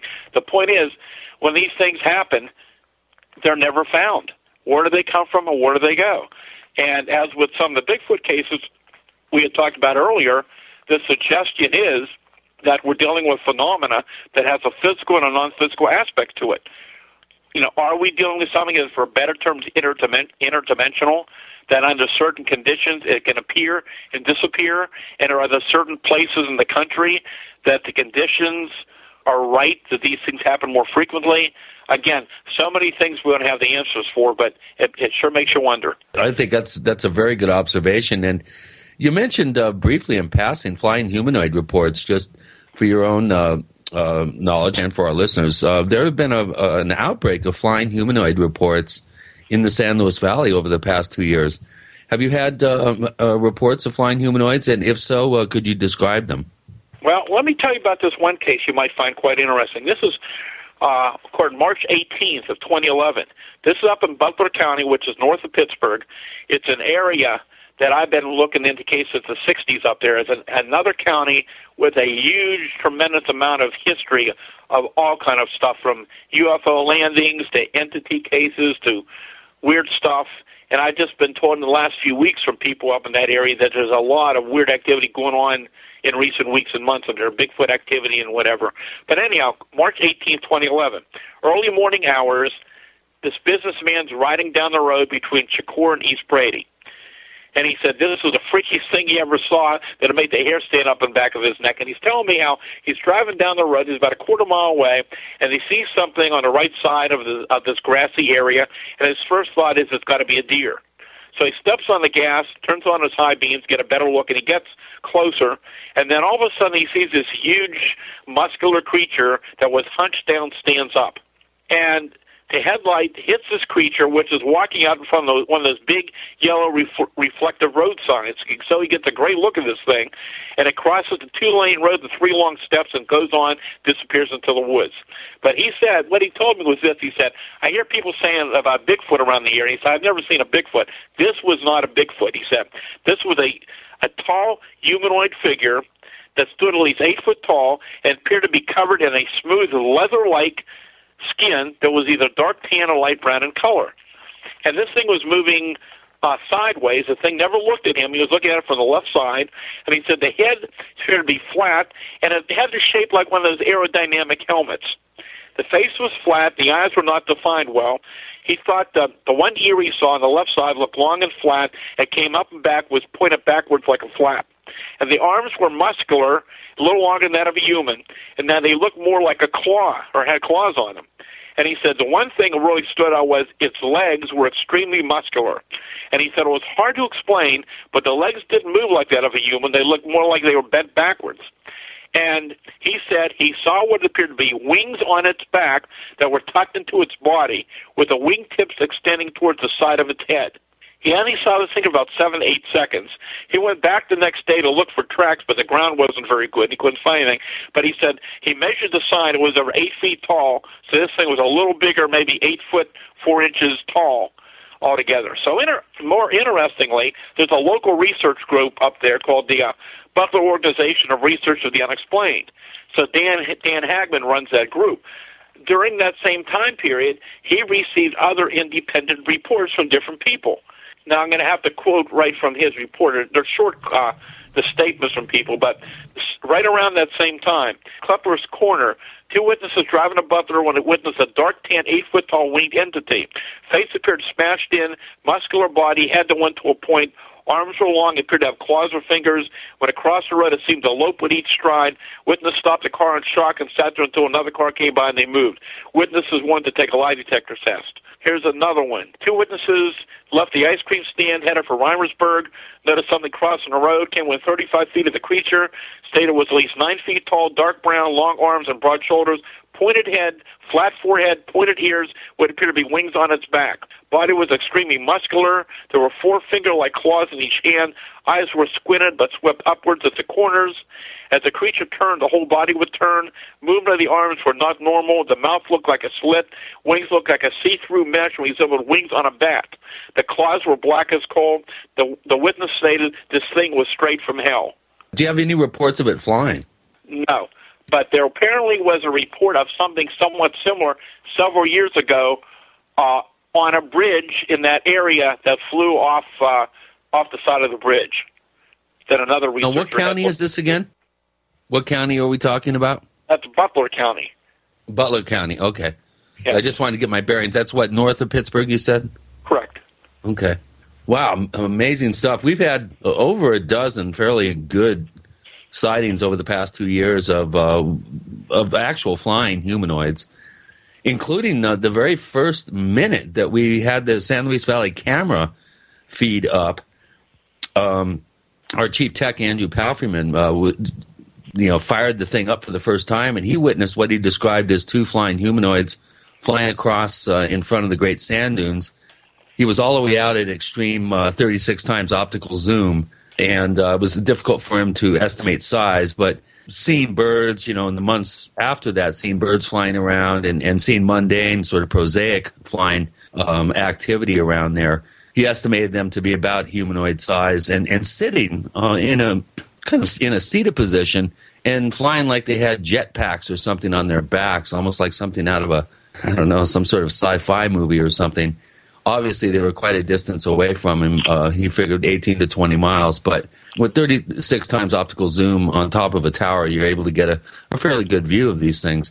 I would really be interested to hear of some of these types of humanoid creatures as reported as flying, and I'm sure you're aware of some of the late 90s reports from Mexico and I think a couple in South America where these types of, as they would describe, witches were flying around. Why don't you go ahead and continue with some of the more recent reports that you've received and kind of, make an effort to identify where in the state we're talking about. We'll do that in our next segment. We have Stan Gordon, UFO investigator from Pennsylvania, exploring UFOs, strange creatures, and all sorts of stuff, and I'd hate to see one of those things in my back lawn. So we're not exploring the ones that happen in the Phoenix area because... We'll stick them on, Gene. You'll send me one, okay. And I'll leave very fast. You want to get rid of me? That's the way to do it. Send me a UFO or a strange creature or a Thunderbird. We have Stan Gordon joining Gene and Chris. You're in... The Paracast.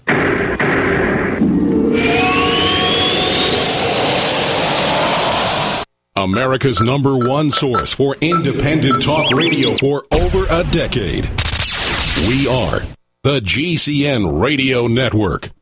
Hi, this is Ted Anderson. If you'd like to listen to GCN programs on the go, I have great news. GCN has created a Droid and iPhone application, and it's free. Just as easy as going to GCNlive.com, click on the banner, and download. Before you know it, you'll be listening to your favorite hard-hitting GCN shows, live or on demand, right on your Droid or iPhone, 24/7 and on the go. So download the Droid and iPhone app free by clicking on the banner at GCNlive.com. Thanks again for listening to GCNlive.com. Again, that's GCNlive.com. Hi, this is Ted Anderson. Have you ever wondered why banks, stockbrokers, investment advisors won't talk about gold IRAs? They've been available since 1986, yet the financial industry won't recognize the value of gold for your retirement. Gold has outperformed paper investments, yet no word about IRAs. If you would like to have gold for your retirement, call 800-686-2237. Don't get left behind by rising inflation and low returns. Call 800-686-2237. Secure your future and call 1-800-686-2237.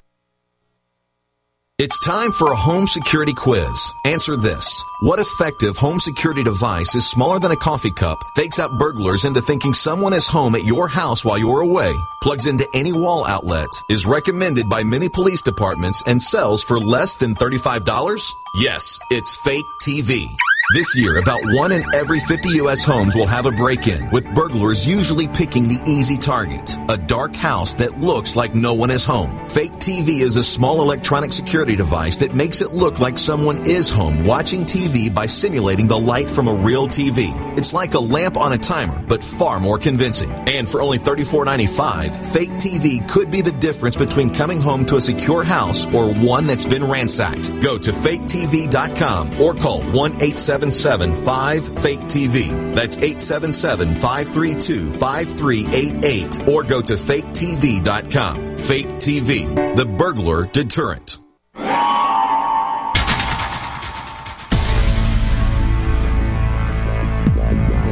Welcome back to the Paracast, the gold standard of paranormal radio. And now, here's Gene Steinberg.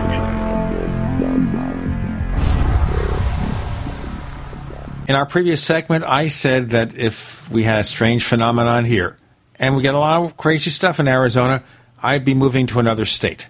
A state of confusion, maybe. Stan Gordon, Chris asked you a long question. Would you respond? A case had happened the first day of this year, 2013, down in a few miles from where I'm living, down in South Greensburg, Pennsylvania, of all places. Okay, it's very, very close by. There's a main highway, Route 119 runs right through South Greensburg. Well, there's been a history of big bird sightings down in that area. And one of the first cases we had was September 25th of 2001. And here's a fellow who was outside, and he happened to hear the sound that attracted him to look up. He said it sounded like flags flapping in a thunderstorm. And he looked to see this huge dark bird, black or dark grayish-brown in color, and it was flying right over top of the trucks and the cars, about 50 to 60 feet overhead. And he estimated this thing had a wingspan of 10 to 15 feet, and it was flapping across there and moved down the road and actually landed in a tree near a big billboard. And he said it was amazed because when it came back off of those branches, he thought that whole thing was going to break from the huge weight of it. But then just a few years ago in that same area, 4 people were having a barbecue about a quarter mile down the road.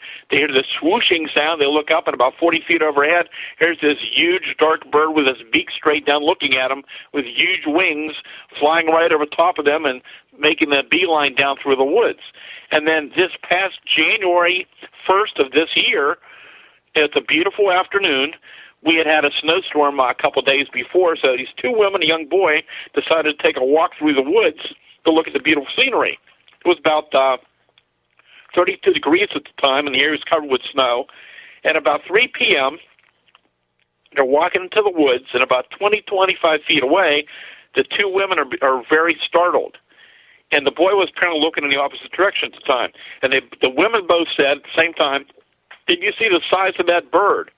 And what they were referring to, they see this, what appeared to be these huge wings open up on the ground.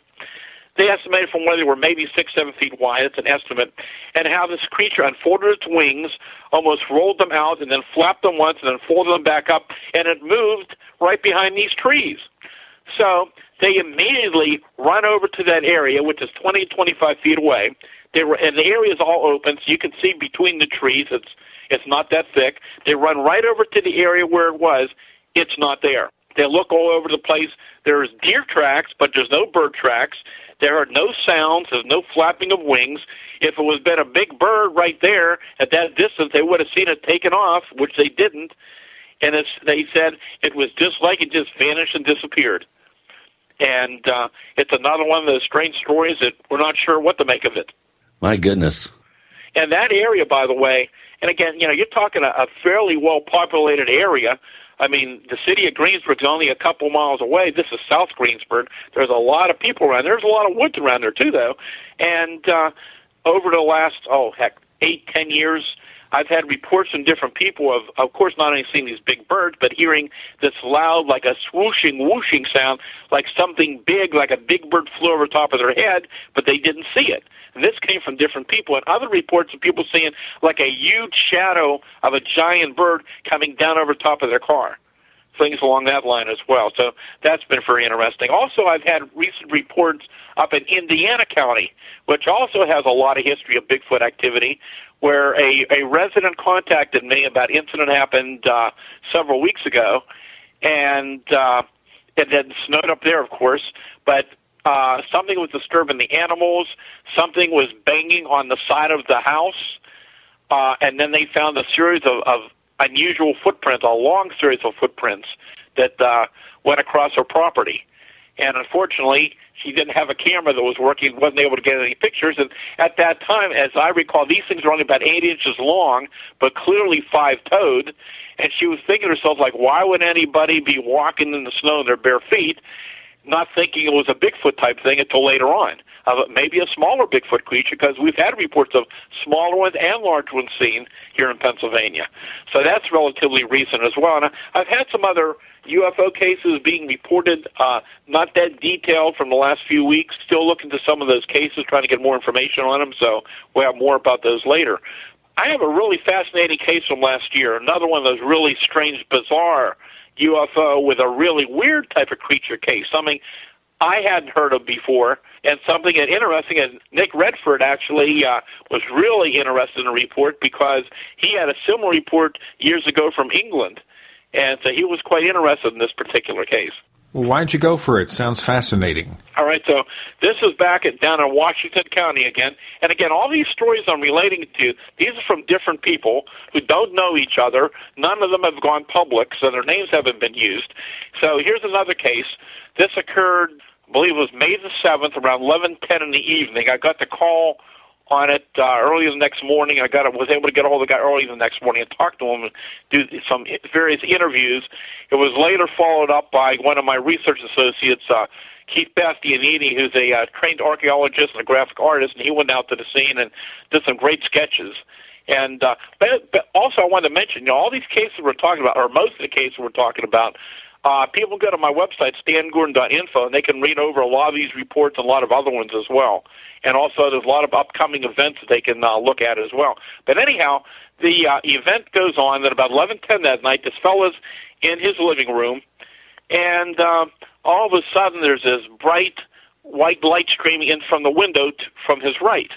So he gets off the couch and goes over to the window and looking out over the parking lot area, and he found the source of light to be this large object that's hovering about 100 feet away. And the object resembles like a football. The point ends aligned vertically. They're like a vertical football in the sky, but it has like two perpendicular light arrays in the middle. It's a very unusual looking thing. And each array was about 30 feet in length, they estimated. And the array supported like 7 round lights, and they remind me of a baseball stadium lights. A square-line grill covered each of the lights. There were 3 darker bands, similar to white stripes on a football that encircled the craft. And he tried to think, like, what could this thing be? And he thought, I wonder if it's some kind of, like, weather aircraft or helicopter, because it had stormed in the area. And he thought maybe there was such a thing, which, of course, there isn't, at least not in this area. And anyhow, it's about 100 feet away that he didn't hear any sound. Anyhow, at some point, he grabs his Sony PlayStation Vita and runs outside and tries to get some video of this thing as it's moving off in the distance. And there is a very short piece of video, but not really much enough to do anything with it. But anyhow, the interesting thing is this. The next day, he goes out around that area looking around where this thing has been hovering. And anyhow, he said that as he's looking around in the area where this thing had been over that area, there's a pile of rubble of like concrete fragments where they've been doing some work out there, and the thing had been hovering, and he sees this large slug-like creature slithering in the weeds. The thing was shiny black like a slug with no apparent eyes or appendages. It was between 2.5 to 3 feet in length and 7 to 8 inches in thickness. And he watched the thing withering around in the weeds. It slithered into a hole in the rubble pile. And he kept going back during the day with a camera to try to get a picture of this thing, but he never saw it again. And he just thought it was so bizarre and why it was in the area, and he somehow believed that it was somehow related to what he saw. And I've had a lot of report of various type of UFO entities over the years, but I've never had a report anything like this. And again, Nick had indicated he had a very similar report from the United Kingdom a number of years before. Now, one thing to point out here is we don't seem to see necessarily a consistency in the style of UFOs. They come in all shapes and sizes. We have different types of entities. And so I guess it's fair to suggest, and we'll go into this more in our next segment, that maybe whatever is bringing us UFOs, whatever force, source, or whatever, it has a number of possible origins. It's not just one planet, one parallel universe, or whatever.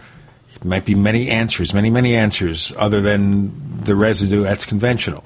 We have Stan Gordon, longtime UFO paranormal researcher, joining us with Gene and Chris. You're in the Paracast.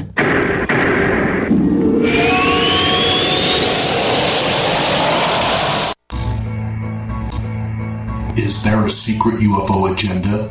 Do strange creatures from the darkest corners of the mind roam the earth? Is there evidence for mind control, time travel, or devious government conspiracies? Find out the inside scoop on the latest conspiracies, paranormal activity, and Fortean phenomena when you subscribe to Tim Beckley's Conspiracy Journal. It's jam-packed with stories, special book and DVD promotions, and the best news, it's absolutely free, sent right to your mailbox. Plus, a bonus free email newsletter sent out every Friday. Simply send an email with your name and address to MrUFO@webtv.net. That's Mr. UFO at webtv.net. Find out what they don't want you to know.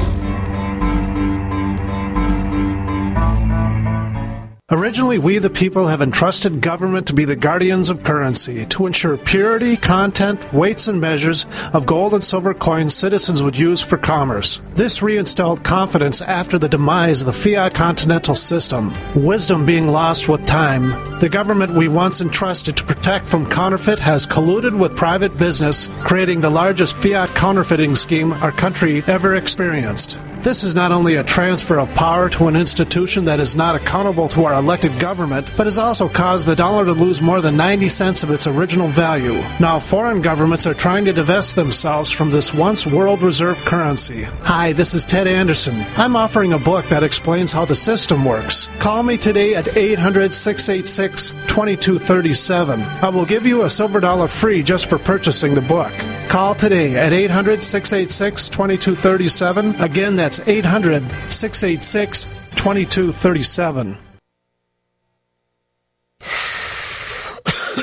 Are you still a traditional smoker? Now experience a new lifestyle and try vaping with e-cigarettes by LeSig. Imagine no ashes, stains, nasty smell, or coughing and hacking. With LeSig e-cigarettes' revolutionary microelectronic technology, rechargeable battery, and unique replaceable cartridge, you'll get all the benefits and satisfaction of smoking without the hazards. Choose your taste from a wide variety of our new American-made vape-free e-liquids at LeSig.com. And LeSig smokes the competition by serving thousands of worldwide customers with real people customer service, fast, free, same-day shipping, and a 30-day warranty and satisfaction guarantee. So are you ready for a new vaping lifestyle? Then call 870-518-4307. That's 870-518-4307. Or visit LeSig.com, spelled LECIG.com.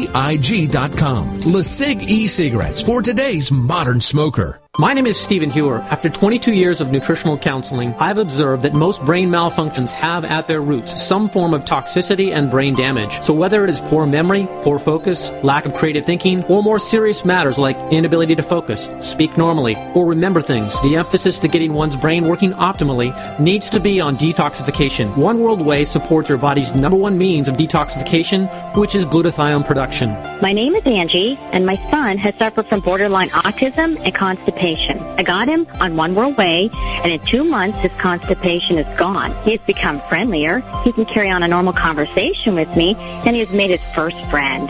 He's doing great, and he looks forward to taking One World Way every day. You could offer him a present or a cake, and he would prefer the One World Way. Go to oneworldway.com. That's oneworld.com, or call 888-988-3325. That's 888-988-3325. Hello, this is Rosemary Ellen Guiley, and you're listening to the Paracast, the gold standard of paranormal radio.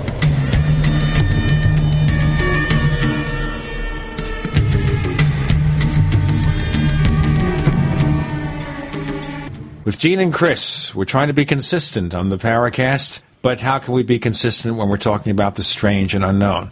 So, okay, the consistency and lack thereof of paranormal events, Stan Gordon, what have you to say? Well, in regards to the types of craft, the shapes being reported, there are some consistencies in some of the standard discs and the saucers, which you don't hear about as much as you did years ago, but you get a lot of reports of triangular objects and rectangular objects at times, and elliptical objects, cigar-shaped objects being reported. And then you got a variety of other type of, whether they're craft or whatever we're dealing with, some other variations and different descriptions. And this was one of those oddball ones we just talked about down in Washington, PA. And you look at a lot of what we've learned about these incidents and the strangeness of some of these cases with UFOs and the cryptozoological creatures. And there's a lot of things that a lot of people have never heard about. And especially involving with the crypto creatures. And, the Black Panther sightings, we really didn't touch much on those. But, of course, when a lot of people think about Black Panthers, they think about black leopards or jaguars, which here in Pennsylvania, those are not animals that are common in this area. But there has been a history of these things being seen for years and years. And, there was one incident back in the 80s in a suburb of Pittsburgh in daylight where a Black Panther jumped across a fence, was within a few feet in daylight of an auto mechanic working on a car in the suburb of Pittsburgh, and jumped back over the fence and went into the woods, and it was seen with another smaller one, and several people saw it, and this led to a major search by the Pittsburgh police and the animal protectors with tranquilizer guns, and never did find them. Nothing missing from any zoos or carnivals. And again, where do these things come from and where do they go? But what's really odd when you start looking to some of the history of these things, that you'll quite often find, just like whether we're talking about the Skinwalker Ranch or other areas of the country, and even here in Pennsylvania, you occasionally run into situations where for a period of days or weeks or months, there are certain specific geographical locations where ongoing phenomena of different kind are active. You have different types of creatures being seen, UFO activity, other paranormal phenomena. But, for example, in at least one outbreak we had back in the 80s in a certain area here in southwestern PA, while different people were reporting Bigfoot activity, others in the same area were seeing Black Panthers. I have not had these cases, but I know there's been other reports historically from other states of people seeing Black Panthers and Bigfoot being seen together. I interviewed a guy several months ago who had never had reported this. It was just the right place, and he was very reluctant to tell me, and I didn't get a lot of details, but he was up in, I believe it was, this was going up towards Johnstown, Cambria County, years ago. He was riding along the road to see this Bigfoot creature, and then he was really reluctant to tell me that it had another type of creature with him that had glowing eyes. So again, there may well be more of these phenomena and these mysteries than we understand. I have a report. It's actually an eyewitness account from one of our posters at forum.theparacast.com. He's a new addition to our forum family. His name is William J. White, and he wrote in our question bank, and he mentions this sighting. He says, "I grew up in the Philadelphia area back in the winter of '89. I saw something I will never forget, and that he also will never be able to really fully explain. In a wooded area outside of Valley Forge, my friend and I saw a grayish-colored creature that resembled a wingless gargoyle. It did have red glowing eyes, it did walk upright, but it was hunched over. It looked like it was about 5.5 to 6 feet tall, and it did not appear to be particularly hairy. The two of us attempted to communicate with the creature, but it did not seem to understand us. I then tried to approach it, but it ran deeper into the woods. When we looked over at the direction that the creature had run toward, we were shocked to see the outline of what appeared to be more than a dozen of these things. It was then that we got in the car and rather quickly left out of fright. My friend and I returned to this area on numerous occasions, but we've never had another sighting. Several other people that I knew at the time also frequented this area, but none of them told me anything similar." What do you make of that? Have you had reports of glowing-eyed, wingless gargoyles lurching around in the woods around Valley Forge? Actually, I'm going to read to you, when we're done, a really interesting, detailed report of an incident happened. I didn't receive the information until last year, but it happened in November of 2011, so not too long ago. But the answer is, I have had reports, and I'm not the only one. Other researchers in the state have had reports of gargoyle-like flying creatures, and some were done in eastern Pennsylvania, and I believe around that time period. So if that gentleman would like to get in touch with me, he can go to my website and find the email address on there, or it's paufo@comcast.net, and I would like to get some more information on what he did see. I had this really interesting report. I've heard reports from other states of alleged werewolf-type things, and it's not that common here in Pennsylvania. But this case is very fascinating, and it might have maybe some bearing on what this gentleman is calling in about. Oh, werewolves. Yeah, like in Wisconsin, the Bray I say wrote, werewolf, but also the one witness mentions that it'll look more like a gargoyle. William, if you're listening, and I'm sure you are, why don't you give Stan, shoot him an email and get some details to him. Here's a question from Conrad Hartman. He's been a poster at forum.theparacast.com for about a year. And this is a good question. It's one that I'm really interested to hear your answer. Early on, you mentioned that there are traditional indigenous peoples' legends and myths and stories about some of the things we've been talking about. But his question is, do any of the creatures or things that you have investigated have a reference in local indigenous tribal folklore? I'm aware that some Western tribes talk about thunderbirds, but do you know if the Shawnee or any of the once natives local to Pennsylvania tribes mention them? Were there any references to Sasquatch equivalents or hairy men within the Pennsylvania tribal tradition and folklore? I believe, yes, there is. Unfortunately, I don't have a lot of that data in front of me right now. I know Eric Altman over to Pennsylvania Bigfoot Society, he's done some historical studies on these things, and there might be something about it on his website. I'm not sure. But I can tell you down in eastern Pennsylvania, this would be down towards the Lancaster area, where there have been reports of smaller little Bigfoot-type things, like around 5 feet tall. I know that some of the Native American legends down in that area do talk about some of those sightings down in that area. There have been reports of something strange seen in some of the rivers around Pittsburgh of some kind of a large aquatic creature, which there apparently is some reference to some of the Native Americans referring to that as well. So there are Native American accounts in Pennsylvania, and there are others talking about Bigfoot-type phenomena in the state as well. But unfortunately, I don't have that with me right now. Another question from Conrad. Do you have any thoughts about the Owlbat witches sometimes associated with Chickies Rock Park in Lancaster County? Now, first of all, what is an Owlbat witch? And second of all, have you heard of this? Stan, I got to do the break here, then you can answer this. We're asking your questions from forum.theparacast.com. That's forum.theparacast.com. And sometimes it's true that we do book a guest at the last moment, so you don't have that particular opportunity. We post a thread or a topic there where you can ask your questions of our guests. And our guest this week is Stan Gordon, longtime paranormal investigator. He's been at this game for over 50 years, and he won't quit till he gets it right. But that's what we all say. With Gene and Chris, you're in the Paracast.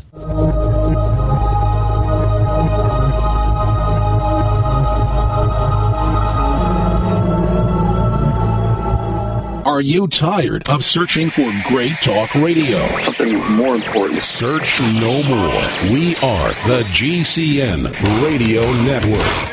Graphic Converter is the image manipulation tool for the rest of us. It does not use any database. You get full control of all your files. Want to view the images of a folder? Drag it into Graphic Converter, and a powerful browser opens up to show your image files. You could use it for slideshows. You could use it to import images from digital cameras or from scanners. Need to do some image editing? You can do that too in Graphic Converter. Also print catalogs. Convert from so many formats I can't even list them. Download now to see if Graphic Converter is good for you, like 1.5 million other users. Guess what? You could save money when you buy Graphic Converter. Use the coupon code Night Owl. Use the coupon code Night Owl to get a special price for Graphic Converter. Go to lemkesoft.com. That's Lemke soft.com. Lemkesoft.com. Lemke soft.com. We all know that Berkey Water Purification Systems are the most trusted name in water filtration. As an authorized Berkey dealer for over 6 years and serving thousands of satisfied customers, the Berkey Guy offers amazing specials for Berkey Water Filtration Systems. The Berkey Light Systems include a set of self-sterilizing and recleanable black purification elements that purify water by removing chlorine, pathogenic bacteria, cysts, and parasites to non-detectable levels and remove harmful chemicals such as herbicides and pesticides. Order the Berkey Light System today, complete with 2 black Berkey elements for only $231, and the Berkey Guy will ship your order free of charge. With the purchase of a Berkey Light, the Berkey Guy is also offering a set of fluoride and arsenic filters for only $39.99. That's over 30% off the retail price. Call the Berkey Guy at 1-877-886-3653. That's 1-877-886-3653. Or order online at goberkey.com. That's goberkey.com today.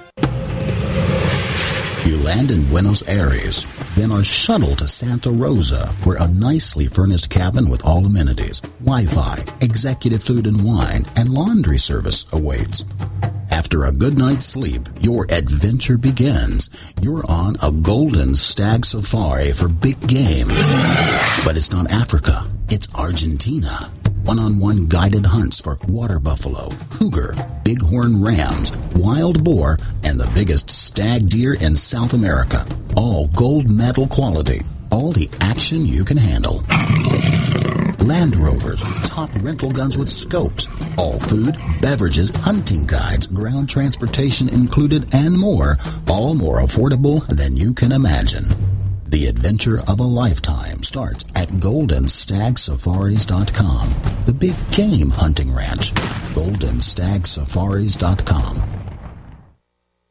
Hello? Congratulations. For what? For losing all that weight. How'd you do it so fast? ASAP. ASAP what? What's that mean? Are you ready to get as skinny as possible, as soon as possible, as simple as possible, and as sexy as possible? I'm listening. Then get with the ASAP program. It's real and it works. No smooth talk, no slick advertising, and no exaggerated claims of success. I've got to know more. Welcome to ASAP, as slim as possible. Whether you have 10, 20, or 50 pounds to lose, ASAP is your weight loss answer. ASAP targets the abnormal fat reserves and makes them available to be burned as fuel and contains no caffeine or hormones. Order ASAP at wholesale prices or join the team to share the business with others. Visit GCNteam.com or call 877-878-4203. GCNteam.com or call 877-878-4203. Lose weight and look great with ASAP, as slim as possible.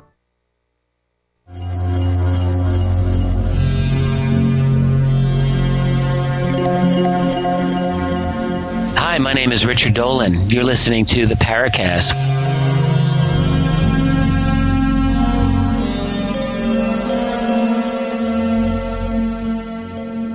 We're trying to get it right really hard, Chris and me, on the Paracast. We'll succeed someday.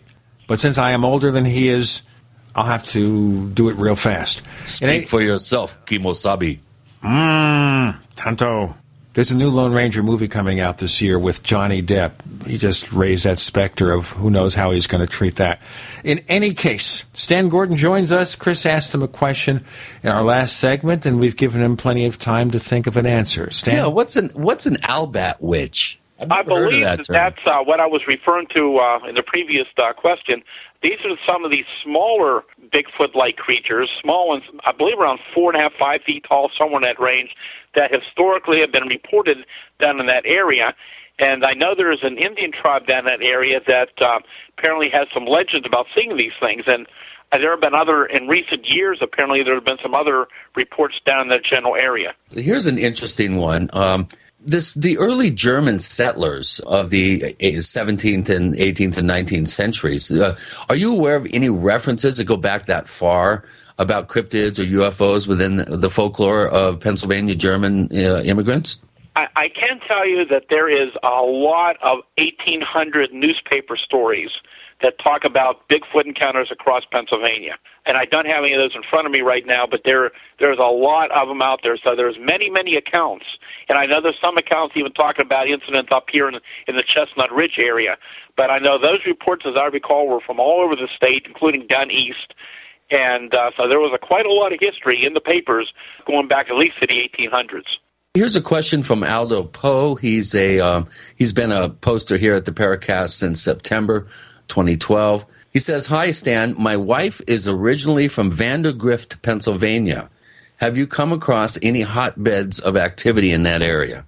Oh, yeah. There's a lot of activity around Vandergrift, both cryptid and UFO stuff. Years ago, we had a lot of sightings along the I believe it's the Kiski-Menace River outside of Vandergrift. And I remember one case of this large UFO that reportedly hovered over the river and was sucking up the water from the river up into the craft. Also, back in the 80s, there was a lot of Bigfoot, Black Panther, other activity near Apollo, which is real close to Vandergrift. And then more recently, we had another one of those giant bird sightings that happened just last year. Actually, this was out in Leechburg area, which is not far from there. And this occurred where a person was driving down the road, once again, was stopped in the middle of the road by a very large bird eating some type of roadkill. It's about 20 feet away, and watches this thing opened its wings and flapped them and flew off. and went back and measured the area, and they estimated this thing had about a 12-foot wingspan. So, yes, there is a lot of history, and there still is, of UFO activity and other cryptid reports. And there has been a lot of activity up in Armstrong County, Indiana, all around the general, even the last couple of years. I have another question from Conrad Hartman. He asks, I once saw 2 large, shaggy, dark-colored cats by Bake Oven Knob in Lehigh County. They certainly weren't puma-sized, but perhaps bobcat-sized. Bobcats aren't really in Lehigh County that I know of, and they look different anyway. Are you familiar with accounts of long-tailed bobcat or wildcat sightings in the area? I'm not familiar with any black ones. Did he mention black? I wasn't sure. I'm sorry. He said, 2 large, shaggy, dark-colored cats, but he said they were bobcat-sized, but they had long tails. That's interesting. I'd like to learn more about that also. But there are bobcats, and there are a lot of coyotes around Pennsylvania. So there are a lot of misidentifications out there, too, depending on sky conditions and atmosphere and distance and lighting. A lot of things out there, just like with UFOs, look unusual, and quite often there's explanations. But I hear these stories about very large cats and unusual-looking animals, so some of these things are explainable and some of them are much more fascinating. Now, you mentioned earlier stories around Pittsburgh of like aquatic anomalies. What other types of aquatic river or lake anomalies have you become aware of? Pennsylvania is not a state that I personally am aware of that has any sort of Nessies or Champies or these types of aquatic anomalies. What have you encountered in your database over the years? There's not a lot of reports, but there have been some. I remember when I was doing a lot of radio shows back in the 70s in Pittsburgh that people were calling in about seeing this huge serpentine-like creature in one of the rivers inside of Pittsburgh. There have been reports for years off of Presque Isle, off of Erie, Pennsylvania, of people seeing some large serpentine-type creature. And actually, I interviewed a guy who had an extremely interesting sighting years ago with his family off of Presque Isle, where he said he saw in detail what appeared to be like a plesiosaur that actually was lying right on the edge of the grounds there, and then it went back in the water. And he saw it for a very short time as they were driving by in the distance, but got a really good look at it. And there have been some other reports of something large in lakes in Pennsylvania. But again, a lot of these could be misidentification of some. There's a very, very big fish in some of these lakes in Pennsylvania. But the reports go on. We just don't hear about them that often. You mentioned Presque Isle. That's always intrigued me as an area that's had traditional reports that go back into the Native American traditions, if I remember correctly. What are some of the other anomalies that have been reported up in that part of the state on Lake Erie? Oh, a lot of UFO sightings.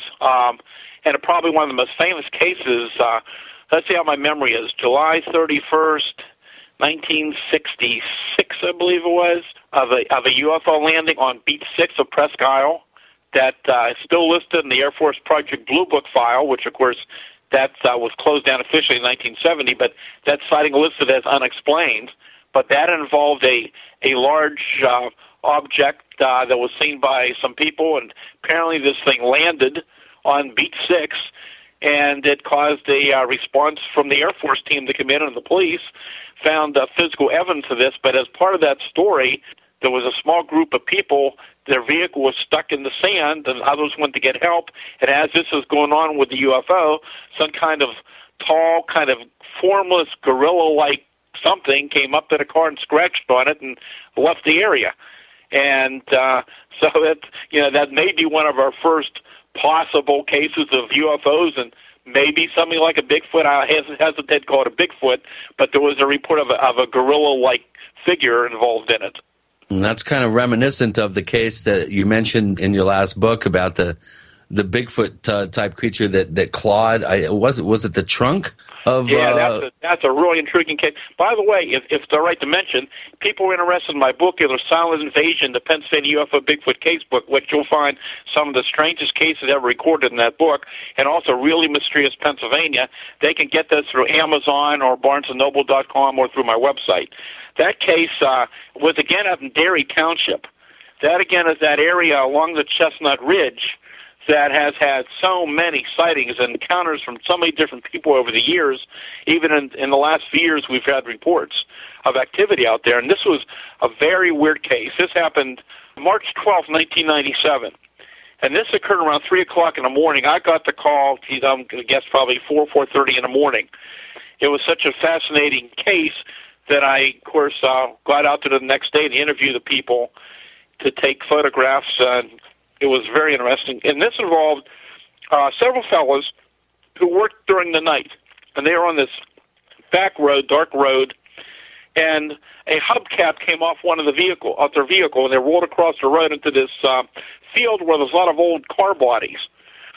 So they pulled up the road because when they placed to park around there, and one kid sat in the vehicle, and the other two guys decided to go look for the wheel cover. So they're walking around, and they hear like this metal-on-metal sound. Then they hear like this growling sound. Thought at first it was a dog.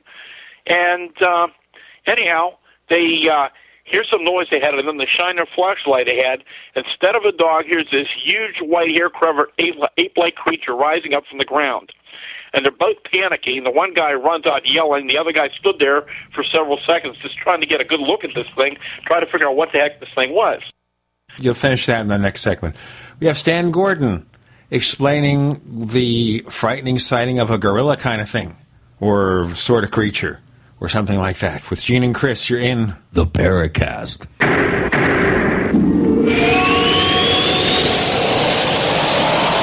The GCN Radio Network, providing the world with hard-hitting talk radio. GCN.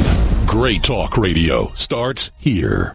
If you want to get your website online and you need reliable service, first-class service at the lowest possible price, there's only one place to go. Well, DreamHost has a special promotion with our show where they'll offer you unlimited disk space, unlimited bandwidth, one-click web apps such as WordPress, 24/7 support. You can save over $55. You want to know how? Go to dreamhost.com/radio, dreamhost.com/radio. Whether it's personal mail, whether it's business email, you want reliable, dependable delivery, freedom from spam, freedom from viruses. Well, Polaris Mail offers professional email hosting services for your personal or small business use. Each account uses 25 gigabytes of storage, an easy-to-use webmail interface, and full mobile sync. Sign up today for a 30-day free trial at polarismail.com, polarismail.com. Preparedness is simple when you have the right stuff.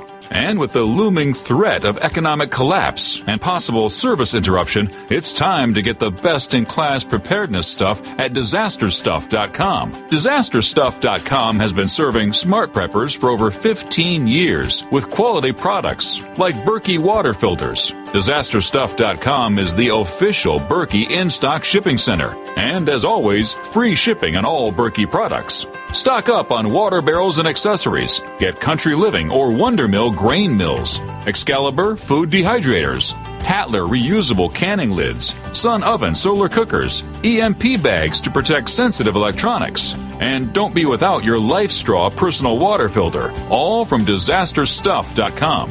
Preparedness is simple with the right stuff from disasterstuff.com. Freedom through self-reliance and personal responsibility.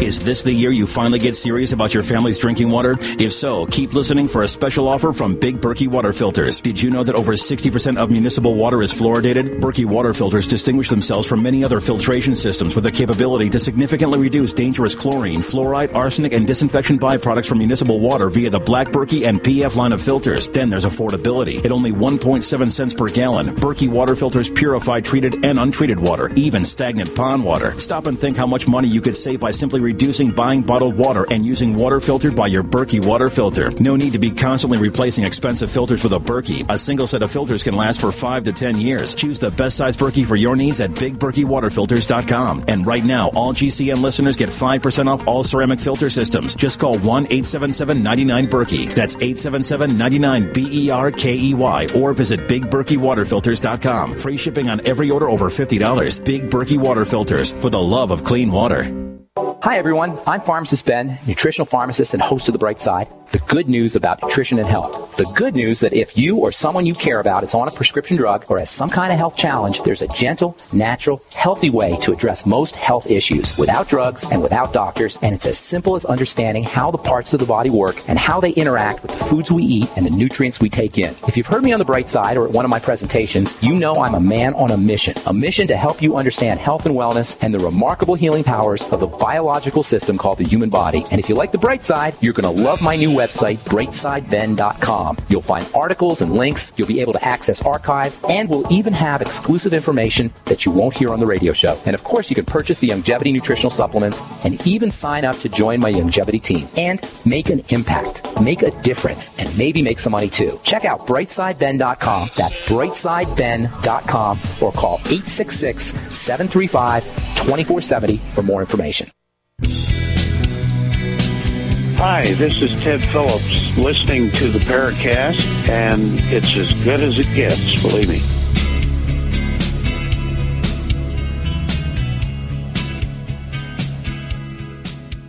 With Gene and Chris on the Paracast, amazing stories from Stan Gordon, UFOs and strange creatures, and this one's got to drive you back, doesn't it, Stan? Yeah, so anyhow, the one guy... like I said, he stays there for a few seconds, and he runs back to the vehicle. And as they're pulling away, well, the one guy realized he dropped his dad's expensive knife and also some keys at the site. But they passed by the location, and they couldn't see the creatures at that point. But anyhow, you got to remember, it's around 3 o'clock in the morning. It's a very isolated area out there. And as they're leaving the scene, there's a real nice new Chevy dual-wheel truck coming up at a high rate of speed in the opposite direction. And they watch as other truck pulls off on a side road, then turns around, and for whatever reason begins to follow them down the road. So they're down the road, and the Chevy truck increases its speed, and it comes right up on the rear bumper of their vehicle. They said it almost like it was trying to get their license number, then it turns the lights out, and it backs onto a side road. So anyhow, they're still all upset about what is this thing, why these people are after us, and what was that thing we saw. So they go back to the one guy's residence, wasn't too far from there, and they're talking about this. And the one guy says, I need to go back and see if I can get my keys and that knife. So he and the one other guy, they go back in this other vehicle. And this vehicle was modified with a high-speed engine in it for this guy, for racing he did. Anyhow, they took with them a converted automobile light that they used. It was like a high-powered spotlight. So they get down to the area where all the car bodies are, and they're shining around, and they're hitting the car bodies, and suddenly the creature comes around some of the car bodies. And they're hitting this thing right in the face with this light, this blinding light, and you can see this thing has its hands up to its eyes, trying to shade itself from the light. And anyhow, this thing starts coming after them. I mean, it's moving really fast on two legs, upright, and it begins to chase the car. And instead it got within 3 feet of the rear bumper, and then they really gasped and they got out of there. So anyhow, that's not the end of the story. So anyhow, they go down back to the place, and anyhow, the guy still didn't get his stuff. So the third guy needs to go home. He lived a little further down the road. So the guy with the souped-up car takes him down, drops him off, and his last thought is, I better make a run back there again to see if I can find my keys and the knife.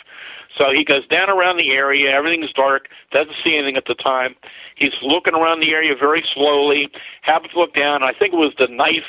He has a knife with the keys, and he saw them on the ground. So he opened up the door, and he grabs that. Anyhow, suddenly he feels a big thump towards the rear of the car. And he looks in the rearview mirror, and here's this big, hairy creature with the eyes are kind of glowing, kind of a reddish glow, which he said maybe he came from the rear tail lights, but he wasn't sure, looking at him right through the rear window. So the man's gassing the car. He's hitting the car, and, I mean, this car, the tailpipes are starting to vibrate so loud, and he said he kept gassing and gassing, and suddenly the creature just let go, he said probably from the sound of this thing, of the tailpipes, and the car swerved, and he kind of lost control for a second, then he got it back on the road, and he went down the road, and he was very, very upset, and he went to a little 24-hour convenience store, and he went in to get a cup of coffee, and he had his car in sight the whole time through the window, and noticed this group of kids pulled up, like teenagers in a car, a few down from his, and they were kind of looking at his car, but they never touched the car. And he's walking outside, and one of the guys was admiring the car, and the one guy said to him, "What happened?" Something along the line like, "What happened? Did you get attacked by a bear or something?" And he said, "What are you talking about?" And he goes over to look at the trunk of the car, and there's these huge scratches just torn right through the paint and metal on the rear of the vehicle, like big claw marks. So anyhow, I get the call on around early in the morning from the one guy, and I make arrangements to go out and interview him and take a look at the car. And I had called also one of the primary witnesses and talked to him about it. So I get down there the next day, and the one guy's not there yet. And I said, "What happened to him?" And the other guy was a little hesitant to talk to me. And I said, "Well, what's going on?" He said, "Well, the other guy, right after you talked to him, he got a really unusual phone call." And he said it went something like this. And this is what the guy told me.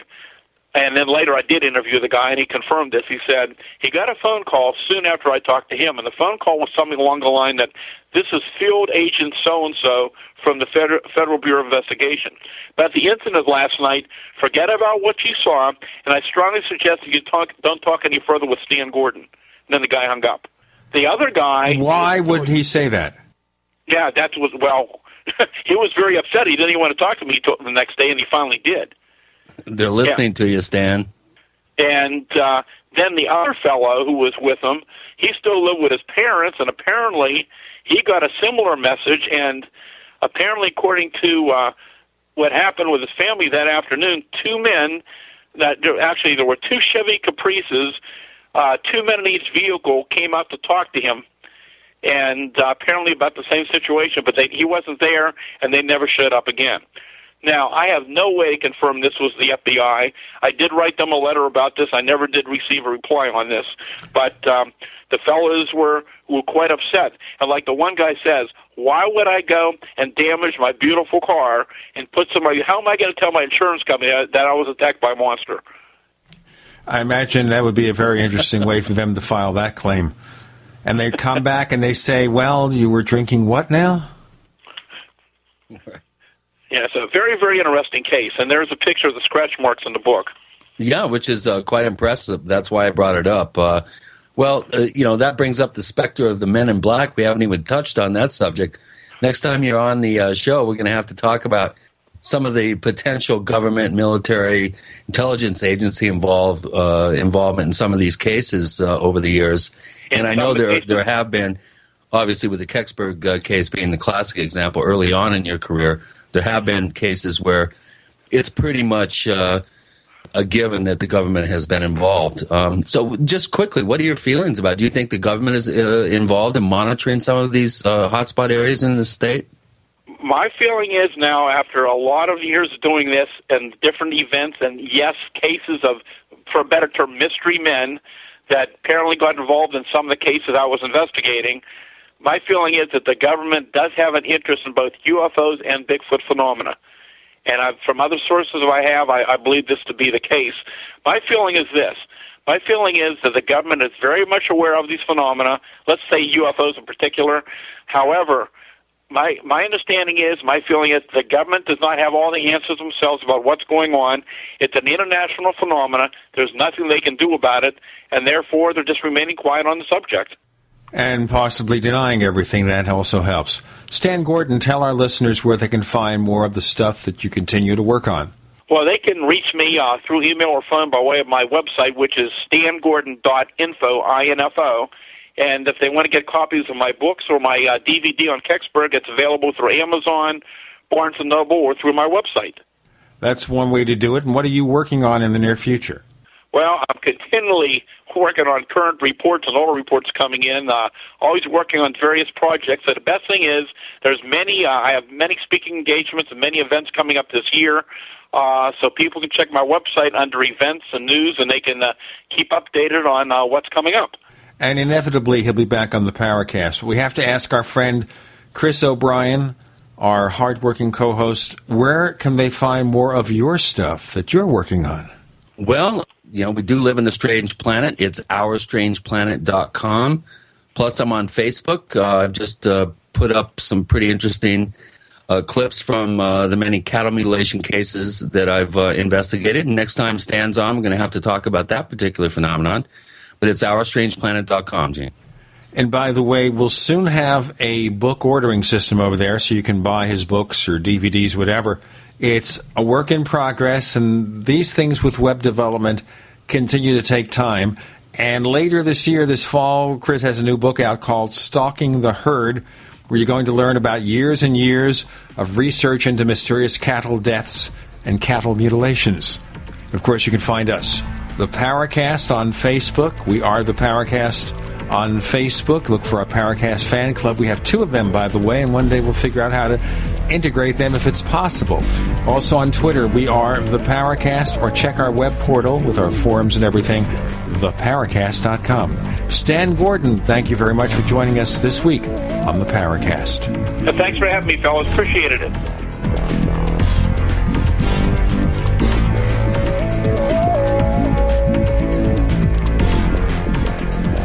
The Paracast, featuring Gene Steinberg and Christopher O'Brien, is a copyrighted presentation of Making the Impossible, Incorporated. Tune in next week for a new adventure in The Paracast.